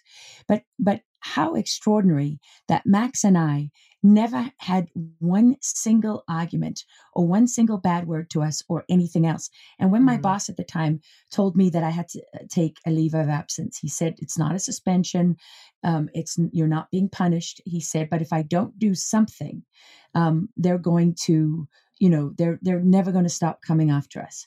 So I need to ask you to take a leave of absence. And my first thought was, and I said this to him, please, can it just be me, not Max? Because I didn't want him to go through that. And that was a very difficult moment for my boss. It took him a while before he could speak. And then he said, I knew you were going to say that. And that's, that really is the spirit of it. And that's really what got me through. It's the injustice of the fact that you have to live with this lie out there, and that you have all these journalists saying you didn't do your job, and not one of them has done their job, right? Because they're all printing things that are complete and utter nonsense. And not one of them has confirmed anything with the FBI, because the FBI to this day still hasn't confirmed what they leaked off the record to the State Department, who leaked off the record, not off the record, but to the New York Times. And yes, it is very hard on me personally. I ended up in hospital 6 times in 8 months. I mean, there I was. I had been this, after I was attacked and sodomized and raped over and over and beaten and all of that, living through that, where I'd had such tremendous support both from CBS and from the our whole industry. So many people that I'm grateful to still for all the support that they gave me. And then to find you're completely and utterly on your own. It's the day before I'm flying to Liberia at the height of the Ebola epidemic.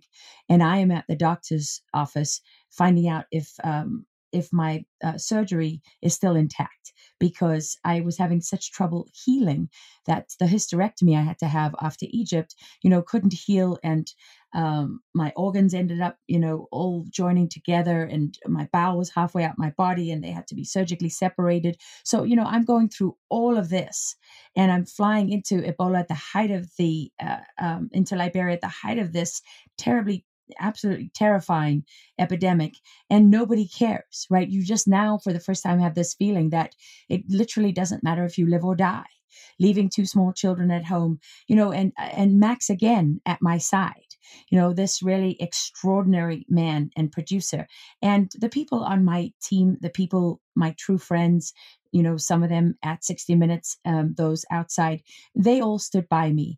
And fortunately, I've always been a person that has been very grounded, and that got me through too. I know who I am as a person. I know what I stand for. I know what I believe in.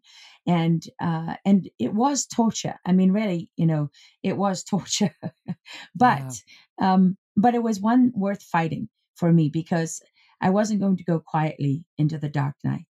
Well, I wondered how you were able to talk about all this. Did CBS not make you sign a non-disclosure, a confidentiality, or an NDA before you left? I did. Yes, they did make me sign that. I think, oh, whoops. Uh-oh. Well, I mean, to me, that doesn't prevent me from talking about what I went through, right? I'm not talking about the minutiae of what, CBS the decisions and things that were made. I mean, the NDA stuff, I've talked about that. I mean, that's just a fact of what happened, without going into the details of, all the decisions I'm that sure they you made. could say a lot more. I'm sure you could say a lot more. Let me talk about this. So part of what is so irritating about the people sticking the knife in is how sanctimonious they are.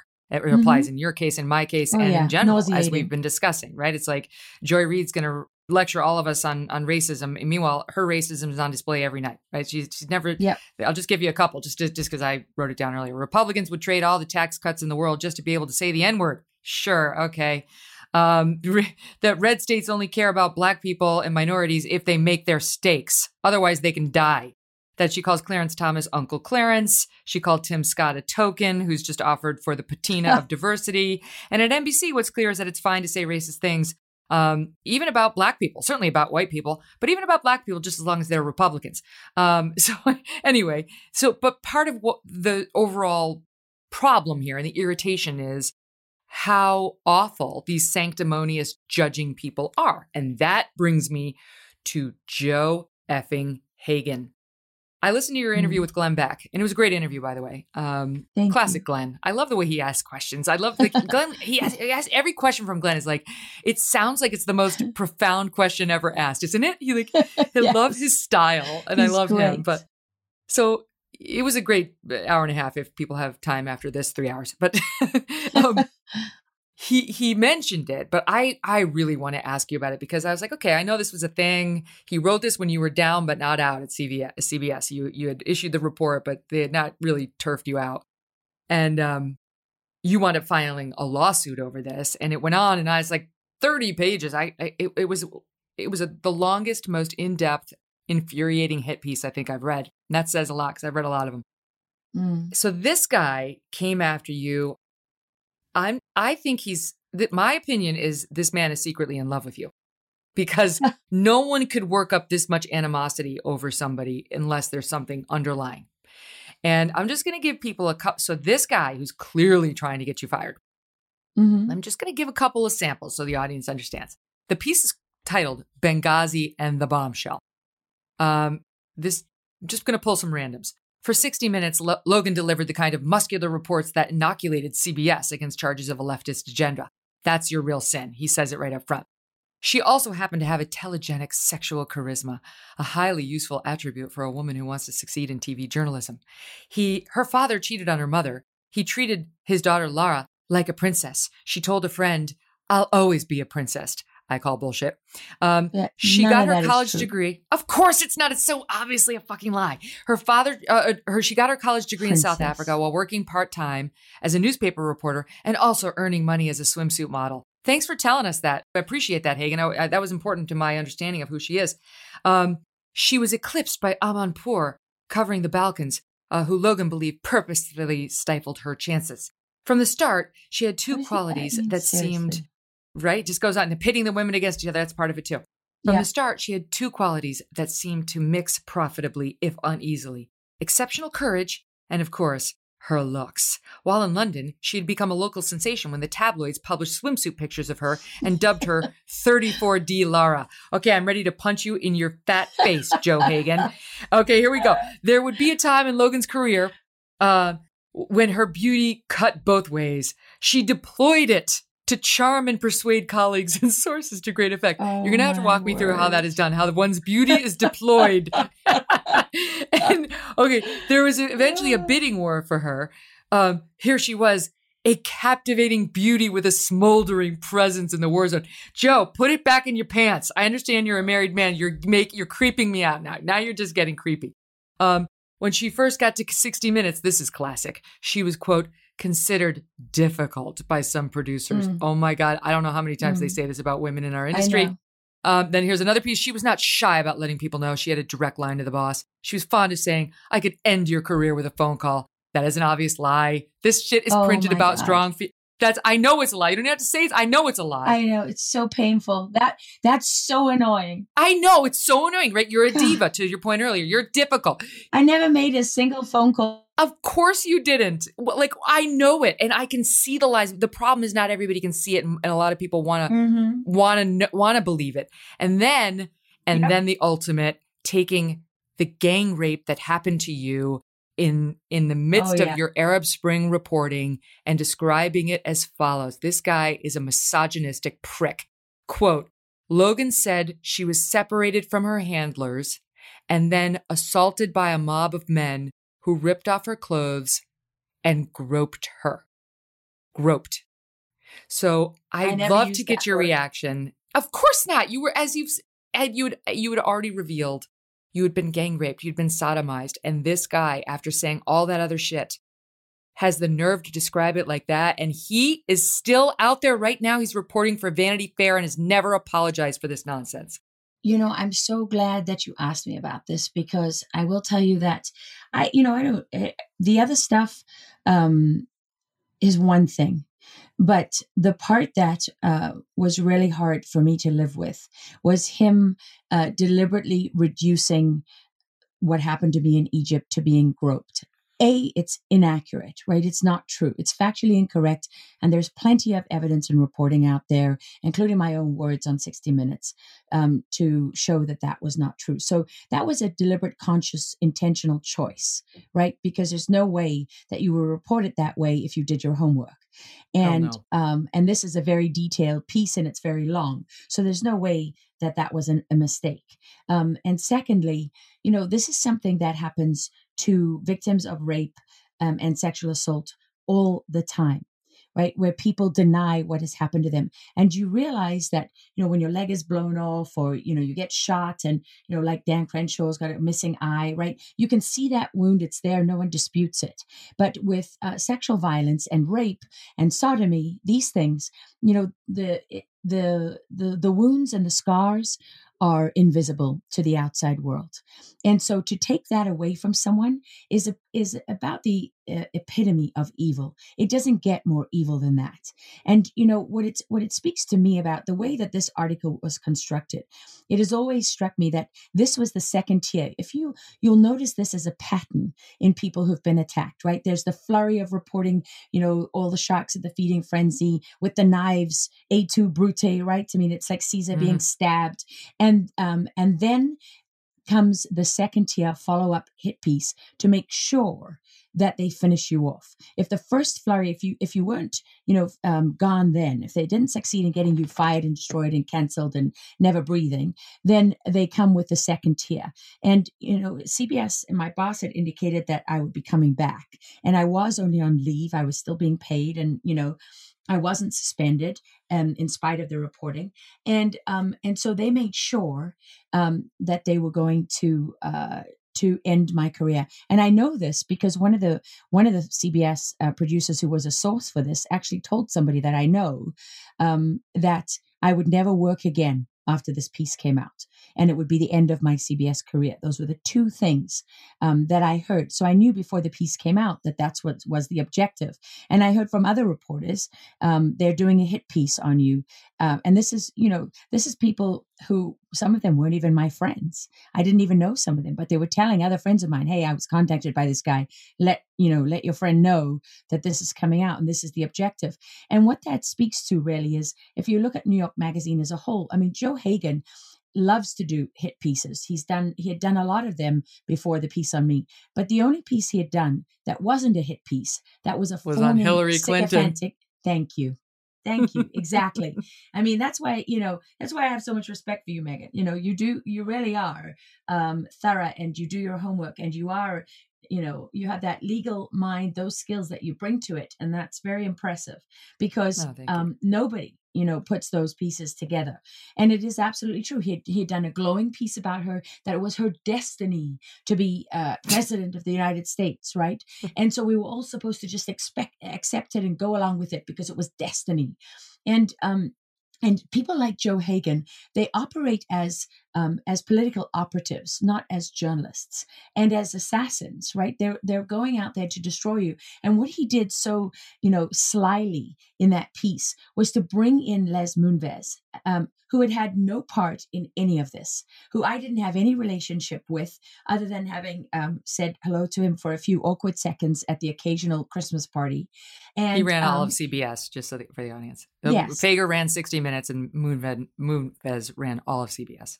Right. And this article, completely and utterly 100% false, made up things and made up a relationship between me and Moonves, made up quotes and things that I never said, made up things about my past. My father never called me a princess. I don't know what he's talking about. In fact, my father was the opposite. I'm such a tomboy because my father raised us that way. He wanted us out in the Can bush. I just interject here? Here's what they crazy. do.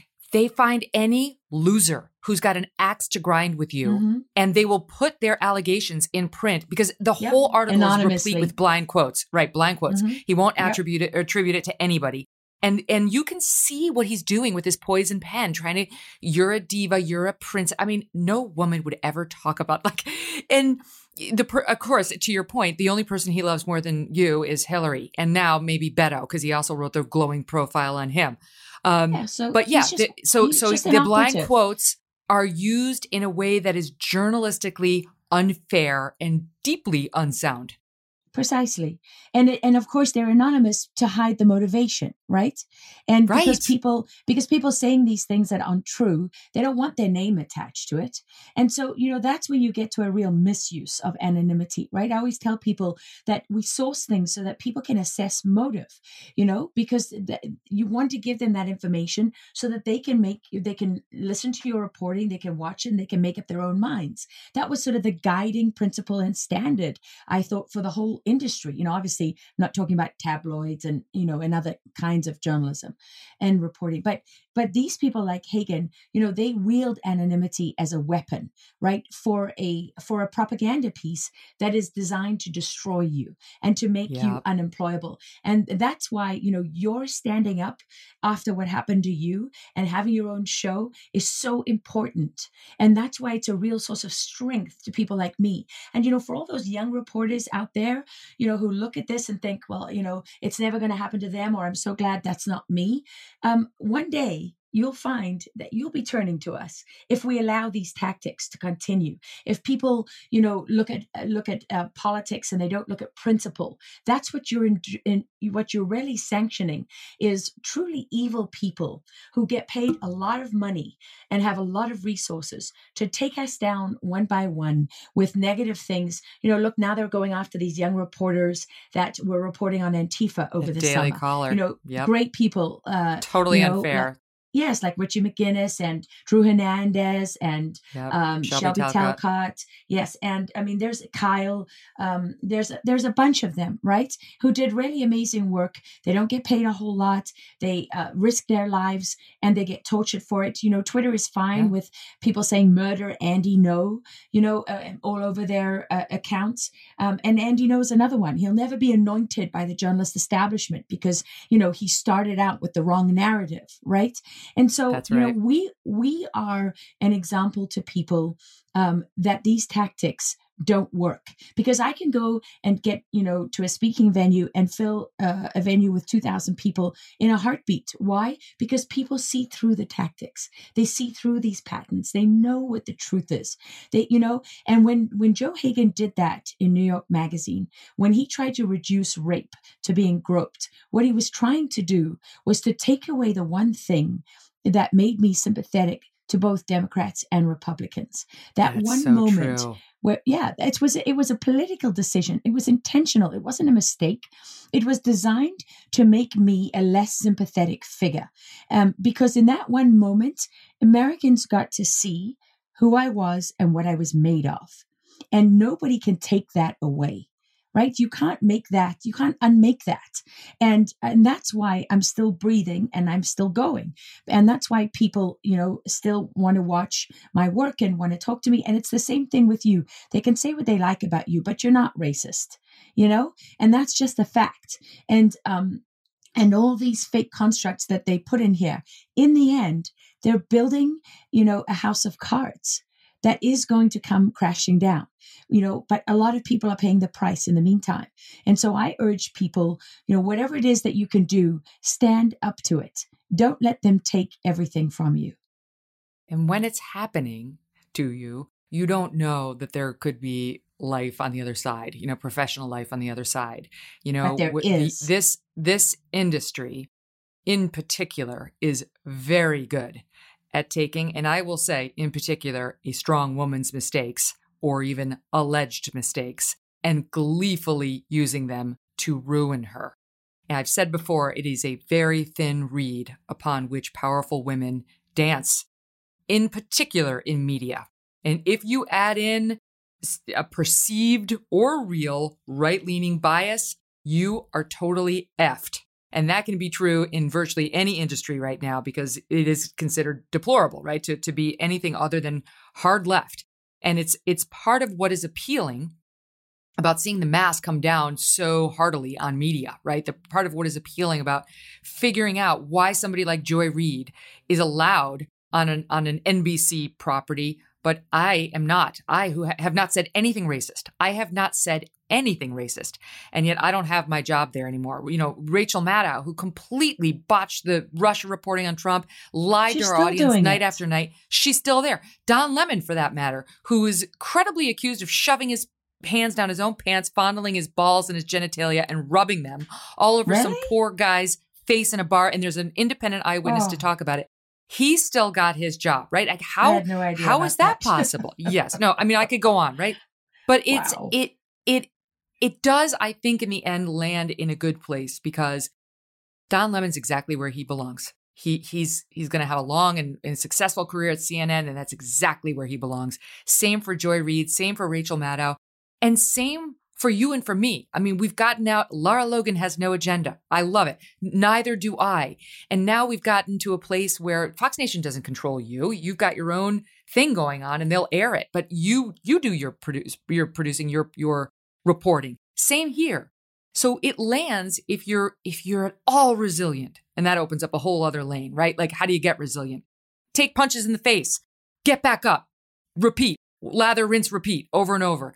But if you're resilient and you make it through, you can land in a better place. You shouldn't be at CBS. You shouldn't be at the 60 Minutes doing the hit pieces on DeSantis. And I certainly shouldn't be at NBC News doing fluff in the mornings, right? It took these steps in life to realize that and wind up in a place where hopefully you wind up a bit healthier, or at least, if not healthier, I think I'm healthier than I've been in years, but certainly wiser. I'm definitely older and fatter. but, you know, for me, I think what it's given me is the ability to step back and look at the bigger picture. Because if you've only been on one side of the argument, if you haven't lived on both sides, it's really hard to understand it enough to figure it out and to share that in a way that means something. And we're in a fight for our lives right now. I mean, we have never been in such a bad place, you know, not just in terms of the media, but in terms of so many other things that are happening all around us. I mean, our children are being taught that being born white is an evil sin and a crime for which they have to atone for the rest of their existence. I mean, that is, you know, I just, when I think of the Nelson Mandela that I grew up lucky enough to grow up in his time and lucky enough to know and lucky enough to have lived through that transition in South Africa, where really what Mandela was all about was forgiveness and unity of people, right? You don't hear Mandela's name in the critical race theory conversation because the man who did, you know, things that no one else had ever done. I mean, brought a country from one political system to another through a peaceful revolution without burning down, you know, the entire nation. I mean, it's just extraordinary. There was no one like Mandela. I mean, he's one of the greats of all time. And yet his name is left out because he was about unity. He was about not being racist. And what is happening today isn't about not being racist. It's not about justice or anything else. And so, I see what is happening with the media in this bigger sense of what is happening all across our society. And I realize that, you know, the ones that are going to be left standing are the voices that stayed true to principle, because in the end, it's only the principles that are left standing, right? And so, you know, I don't think I would have ever really been able to understand that if I hadn't lived through it. And that's why I feel I'm getting to that point where I'm actually grateful that it happened to me. Yeah. That's an extraordinary statement. I I guess I am too. I certainly am glad to be out of there. You know, I've said before, when you're dying death by 1,000 cuts, the machete is a mercy. And that's Don't really get me wrong, it took a long time. right. And I plotted many deaths in the dark hours of the night. Well, so this is a weird question. Will you forgive me this question? This is such a weird question, but I have to ask it. It's fine. Ask me anything. Which would you say had a deeper effect on you? Which was more traumatic? What happened to you in Tahrir Square, or what happened to you back here, with your career and your job in CBS and the knives? It's a very good question, because in Tahrir Square, without a doubt, those were the worst moments that anyone can live through. I mean, being sodomized by a mob is on my top 3, right? And the terrible fear that I lived through, being raped with flagpoles and sticks, and and the indignity of that, and the sheer terror of realizing that you're dying, and then having a moment where maybe you can live, but you're still within the grasp of the mob. And that was the worst fear I've ever experienced. And I don't want to, for one single moment, give people the impression that it hasn't been a searing wound that I had to heal and figure out how to live with. But I was, truly lucky enough to have been raised by an extraordinary woman, and my father too, extraordinary. But my mother just was such a powerful force for what is real and what is not in a person's life. And I was lucky enough to know from the first moment that this was never about me, and these people were truly evil, and evil exists everywhere. And I never had even a single moment of anger or an expectation of justice. I really didn't care about them. I care about it not happening to other people, but I really didn't care about them. And I made a decision from the very first moment that this was never going to be my dirty little secret to carry in shame. This was not my burden. I had absolute clarity in that, and I made a very easy decision that I wasn't going to give them more than they'd taken from me. I learned this from a rape victim in South Africa years before, who said at her trial of the men who raped her and disemboweled her and slit her throat, she said, when the judge asked her how she could be so strong, she said, "They took so much from me that night. Why would I give them the rest of my life as well?" And that was, such a powerful force for me that I held on to that. And I realized that, with that, you're not a victim, because you decide what you give them. And sometimes sometimes they've taken more from me than I would like in my memories and my ability to deal with this. But you don't have to erase it to heal. For me, I didn't have to get rid of it. I didn't have to pretend it didn't happen. I just had to find a way to live with it. And I did, because I have children, and for me, life is for living, and I had so much to live for. So whereas with what happened to me with Benghazi, I mean, I am a person who was literally born to stand against injustice. That has been my defining DNA from my first breaths. That's just how I'm built. And so to live with all these lies about Benghazi, to have reporters like Nancy Youssef from McClatchy write a whole hit piece to say that at the very end of our piece, where we had a page from Chris Stevens's schedule that day that was still lying in the rubble, and she said that the building had been renovated and everything had been cleaned up, and we'd planted this, and it was a total lie. I mean, this moron, right, hadn't even been there herself. There were 3 buildings and only one was renovated. And it wasn't the one where Chris Stevens lived. She didn't even know that. And everything she printed was a lie. That was another hit piece, that came out. And one after another, these reporters just printed stuff, people standing in judgment of you who haven't even done 4.5 seconds of journalism, and knowing that these political operatives that did this hit piece, David Brock got to do a glowing profile in the New York Times celebrating how he'd taken me down. And I was just going to do it to more reporters. Who headed Media Matters. Disgusting man. disgusting men, to know that they get this victory, and that I couldn't fight for myself, and that I couldn't, I had to fight all those natural instincts. And that was extremely frustrating. And if you look at all the things that happened since, and all the things that have happened because of it, it has had, in many respects, a much more profound impact on my life, because I have been, people have tried to define me by that, and falsely define me by that, and push me into a political box that I don't belong in. And I used to get asked to go to speak at colleges all the time. There was, colleges all over America. It was constant. I couldn't even do all the requests, and now colleges, because they're so indoctrinated and infiltrated and completely taken over, almost by, this very radical, progressive ideology, they don't want to hear from me anymore, right? And so there's many different ways in which it's impacted me, and had a much more damaging effect on many aspects of my life, because in a sense I have to live with a lie. I have to live with a lie that I didn't do my job. I have to live with a lie that I'm some kind of right-wing person. I have to live with a lie that I allowed politics to interfere with a story. And people like you and I, we're held to a completely different standard to these people who can come out and say all kind of things. I mean, how do they get to say that Donald Trump is a Russian spy?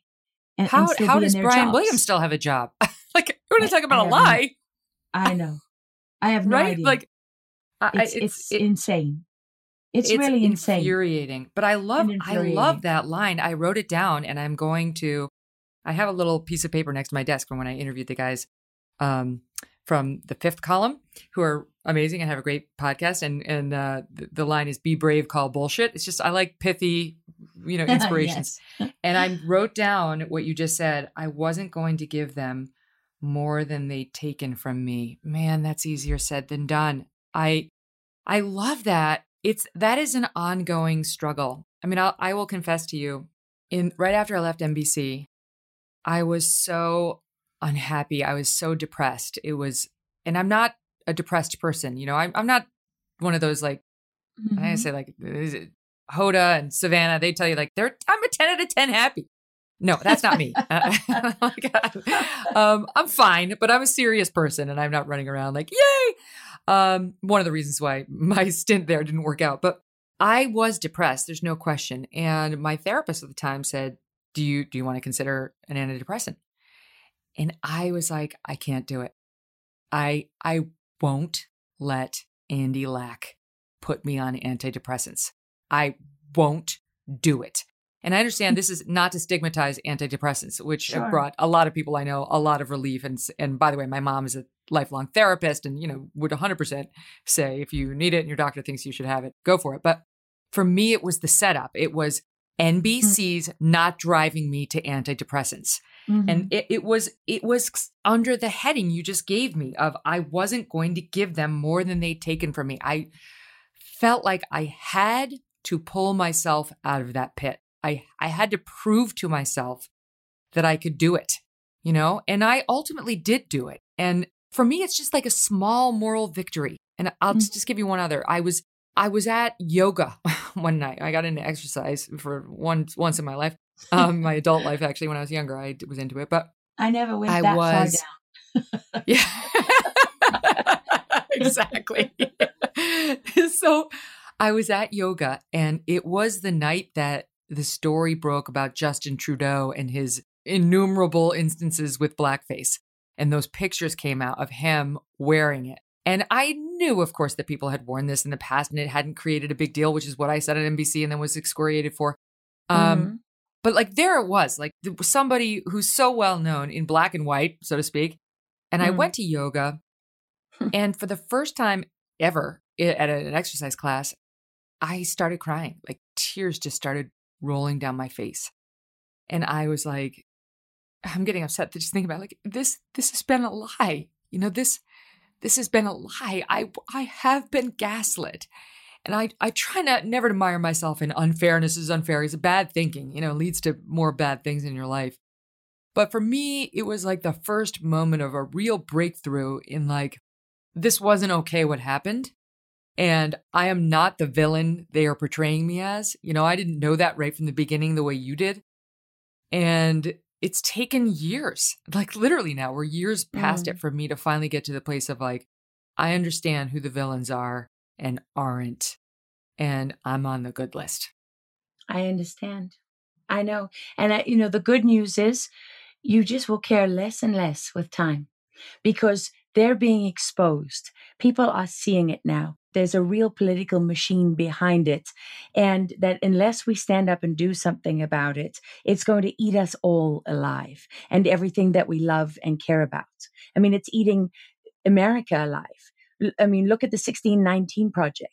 That was a hit on the founding fathers and the Constitution, right?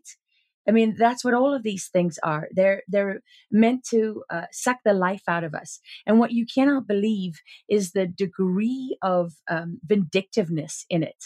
Their ultimate goal is to make you completely and utterly unemployable. Right? They don't want you to have the ability to feed your children. They want you to lose your house. They want you to lose everything that's dear to you. There were people in I think it was that horrible magazine. I don't know, it was like salon.com or Slate or something like that. One of those. The same, was the same. No, it was Jezebel, I think. Jezebel saying that they hope I get divorced from my husband, right? I mean, this is the kind of people that we're talking about, dancing on other people's graves, hoping for blood, right? They don't just want you to lose. It wasn't good enough for you to lose your show. You have to lose not just your job, you have to lose your whole career for the crime of what? For the crime of having an independent mind and reporting independently, for not being controlled and seduced by these false narratives and not being a moral coward. And getting mugged by reality along the way, right? I love that. Dave Rubin's quote, another liberal mugged by reality. And that's kind of what we're talking about. And look at that. There's someone like Dave Rubin, who was hosting a gay radio show, right? And now he's cast as this great traitor. Look at Glenn Greenwald. I mean, that's what, now it's not just people like you and I, where people didn't know my politics. And quite frankly, I don't know my politics. I'm not a party person. And I don't define it that way. And now you've got people like Glenn Greenwald who actually, couldn't be further left. Jacob Applebaum, he couldn't be further left. Look how these people are standing up and saying, wait a minute, hold on. I'm on the left, but I'm not I'm not blind. Andrew Sullivan, Matt Taibbi, Barry Weiss, it goes on. I feel like that, if I have a media tribe, that's the tribe. It's people who have Candace including Owens. you just pushed back Candace against Owens. the bullshit. And she gets completely demonized, but she's totally fearless. I mean, Candace is like a quintessential example of fearlessness, right? She doesn't care absolutely what you say. I love that woman. She is, I love her courage. And, they want to paint her as a white supremacist, right? And that just shows you the lie of all of this. When you say that you don't like white cops, but you're standing in front of a black cop and you're screaming in his face about, being a pig and you hope he dies and raping his wife and, want his children to die and everything else. That's what these paid, trained agitators do. Right? That's what they actually do. And then, it's not about being black or white. It's about the abolition of the police force, and you see that happen over and over again. There's, honestly, the battlefield of hypocrisy is just littered with examples that show you how these things are not real principles and they're not real policies. They're just euphemisms hiding a real agenda. The way Antifa uses masks, the way Antifa uses black clothing and hoods, the black bloc is what it's called, the way they encourage all of their followers and all the different units who have different tasks in these riots. The way they use that to hide their identities and hide their real agenda, that's exactly what all of these organizations are doing. I mean, people might not realize it within them because there are different levels. Some of them really, they know what they're doing, and some of them have a little bit of knowledge, and some of them actually believe completely. They've been completely seduced and conned themselves. But what they're all doing is hiding their real agenda, what they're really looking for. And, if people in this country really don't wake up and stand up to that, they're going to have lost so much by the time that they do wake up, that the options left are they're already narrowing by the day. And, Yeah. there's almost no good options left at this point. You can't lament your circumstances unless you fight. It's like when you're children, this happens all the time with mine. Like they'll complain about something. And I'll say, well, here's the solution. Or, here's 3 to choose from. Then they'll complain again, having done nothing. And I say, here are the 3 solutions again. Or you can come up with one in your own. And then they'll complain again. And I say, you lost your right to complain. That's it. You're not going to do anything about it. You're on your own, kid. And that's us right now. You're not going to do anything about it. You're on your own. We're going to lose and you can't complain about it. You submit. By being silent, you submit. Well, and I really worry about this with my children and social media, because a few years ago I noticed that in a lot of these memes and games and things that my children they didn't really play video games when they were little, but they liked the memes that go along with the games. And one of the recurring themes is suicide. It's over and over and over again. You just see these characters or characters who have been killed, but who are still in the game or still in the story from the afterlife, right? Or who return. I mean, it's all over. And my son asked me the one day, why does this bother you so much? I know that suicide isn't good and it's not a solution and blah, blah, blah. He repeated all the things back to me that I would say. And I said to him, because it's making you think that it's totally normal. It's instilling this in your psyche and in your thought. In the game, you keep coming back from suicide, or there's life after suicide because these characters still keep playing. But in real life, you don't come back from it. And lo and behold, it's not a few years later. And look at what the studies are out now about the higher incidences of anxiety and depression and suicide in young kids since the rise of social media. I mean, those things are tied. There are links to them. And you really have to wonder about what kind of society we've become when children are not learning about these things in a context that really makes them understand them. In fact, if anything, they're being misled. And it's the same thing when it comes to, pedophiles and all these subjects that really used to be very black and white, that now on the internet, are not black and white at all. And kids make jokes about them all the time. And it's sort of like, through this process of humor and memes and things like that, we really are becoming sort of immune. I just interviewed a Facebook insider, and one of the things he said to me was, I really became kind of desensitized to pedophilia because I saw so much of it as a content moderator my on goodness. Facebook. Yeah, think about that for a moment, right? Oh. Can I ask you, how old are your kids now? 11, 12, and 16. Oh, yeah. So we're basically in the same spot. Mine are 11, 10, and 7. So we're fighting the same battles. I have a different question on that for you, because one of the things I've always admired about you, and one of the things I said to Doug last night was, I got to get out of the house more. This woman's life has been so extraordinary. I've never even been in the Middle East. Never mind live in Afghanistan and Iraq for 5 years. Plus just all the war zone coverage you've done. You've lived an extraordinary life and you're my age. I have done none of that. I've been in a different arena, a weird political arena, which is also awful, political news in its own way. Terrifying. But yours is exciting and adventurous. And you clearly have a Jones for, I don't know, excitement and travel and being on the story. And I wondered if now that you're the mother of 3 children and you're living down in Texas and you're not necessarily in Afghanistan, these places, because motherhood in general requires a different lifestyle. It does, right? So how are you handling that? I'm so mad about my children. Honestly, it's that, from being a mom, right? You think, how could you ever come back from a trip, a work trip, and walk into the house and not collapse, but you do. When you're a mom, you walk into the house and you pick up that baby and you don't sleep for the next 2 weeks, right? You don't catch up on that sleep. And what is that thing when you've got a new baby and, you can barely stand, but you somehow find a way to get up and get there and do all the things that your child needs. It's that love that drives you. And I am just so consumed with all the things that I'm trying to do better every day and seem to fail at constantly as a mom, that I don't ever get a lot of time to dwell on it. I mean, I'll be honest. It's, when I see things happening in the news.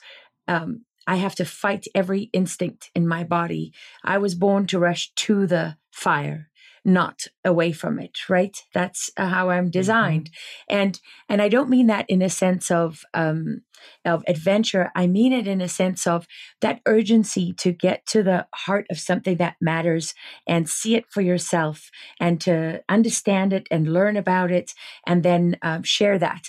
I mean, as much as I do, interviews and I am sort of, out there, it really for me is about the stories that I get to tell. That's the thing that I love more than anything else. The reason I don't have a podcast is really that I've never been able to come up with a way that I can still do the storytelling. And that's what I do in my show, is to be that traditional old reporter where I think that all these things that I've been given, all these experiences, the ability to survive in Egypt and live through, going over a landmine and my vehicle blowing up and all the firefights that I've been in where, I could have been killed. All of those things were given to me because I was meant to be this vehicle where I can tell the stories of people who maybe sometimes otherwise their stories wouldn't be known. And that's what I love to do. That's really and truly what I love to do. So it has been hard without any shadow of a doubt. I mean, Syria was torture for me because I mean, although I went there once or twice, I really wasn't in the heart of the war. But, now I have a child who looks at me when I'm walking out the door going to Mexico and says, "Mom, is it safe? Can I come with you if it's safe then?" And that's so hard. So I think it's just that overwhelming love for my children and the difficulty of being a working mom and still trying to do everything. Those things combined don't really give me enough time to lament my, I how have my a wings suspicion. I have a suspicion about you. I feel like when I was just picturing Lara Logan, mom, right, and still reporter, but not the chief foreign affairs correspondent all over the world.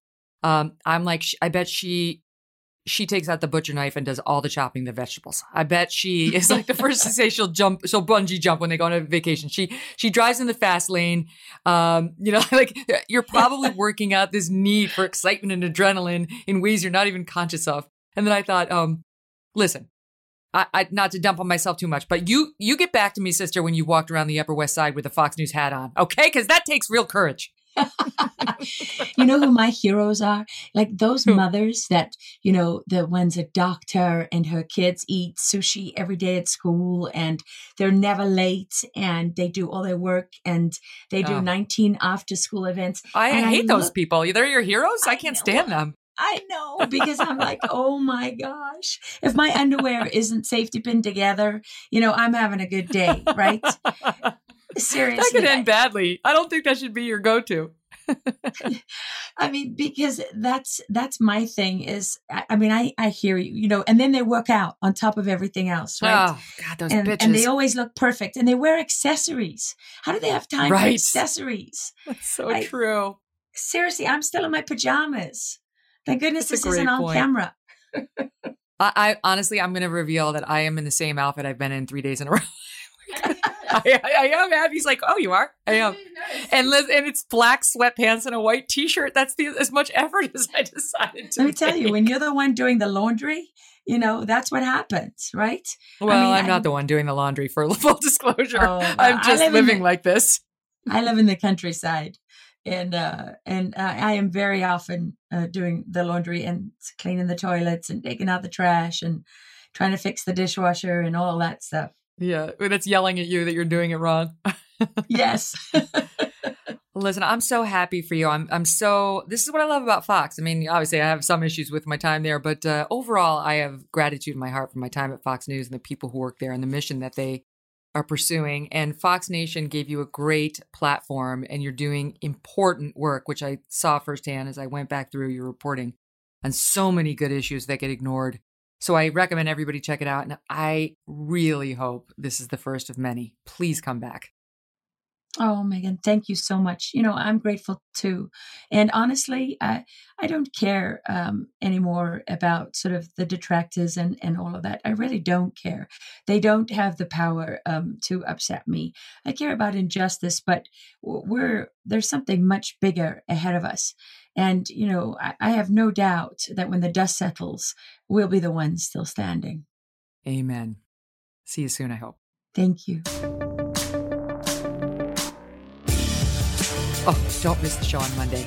Daryl Davis is coming on. Do you remember when Barry Weiss came on the show and we were talking about FAIR, that organization that she and I are both connected to, Foundation Against Intolerance and Racism, and she was saying, look at the people who are on this show, like people like Daryl Davis. And Daryl Davis, there's a documentary about his life, which is really good. We'll get into it, but he has basically spent part of his life trying to convince Klan members to leave the Klan. He's collected like dozens, I think he said, of Klansmen's robes. They leave the Klan and then they give Daryl Davis, a black man, their Klan robes. The stuff he has done and how he's gone about it are so fascinating. I made my kids watch it because it's actually kid-friendly for my older ones. And his story is totally inspirational. And he is a big proponent right now that we are focusing on race the wrong way. What we need to be focusing on is the human race and not black race or white race or skin color in general. And he's a guy who's lived it. You're going to love him. It's Monday. Have a great weekend. Thanks for listening to The Megyn Kelly Show. No BS, no agenda, and no fear. The Megyn Kelly Show is a Devil May Care media production in collaboration with Red Seat Ventures.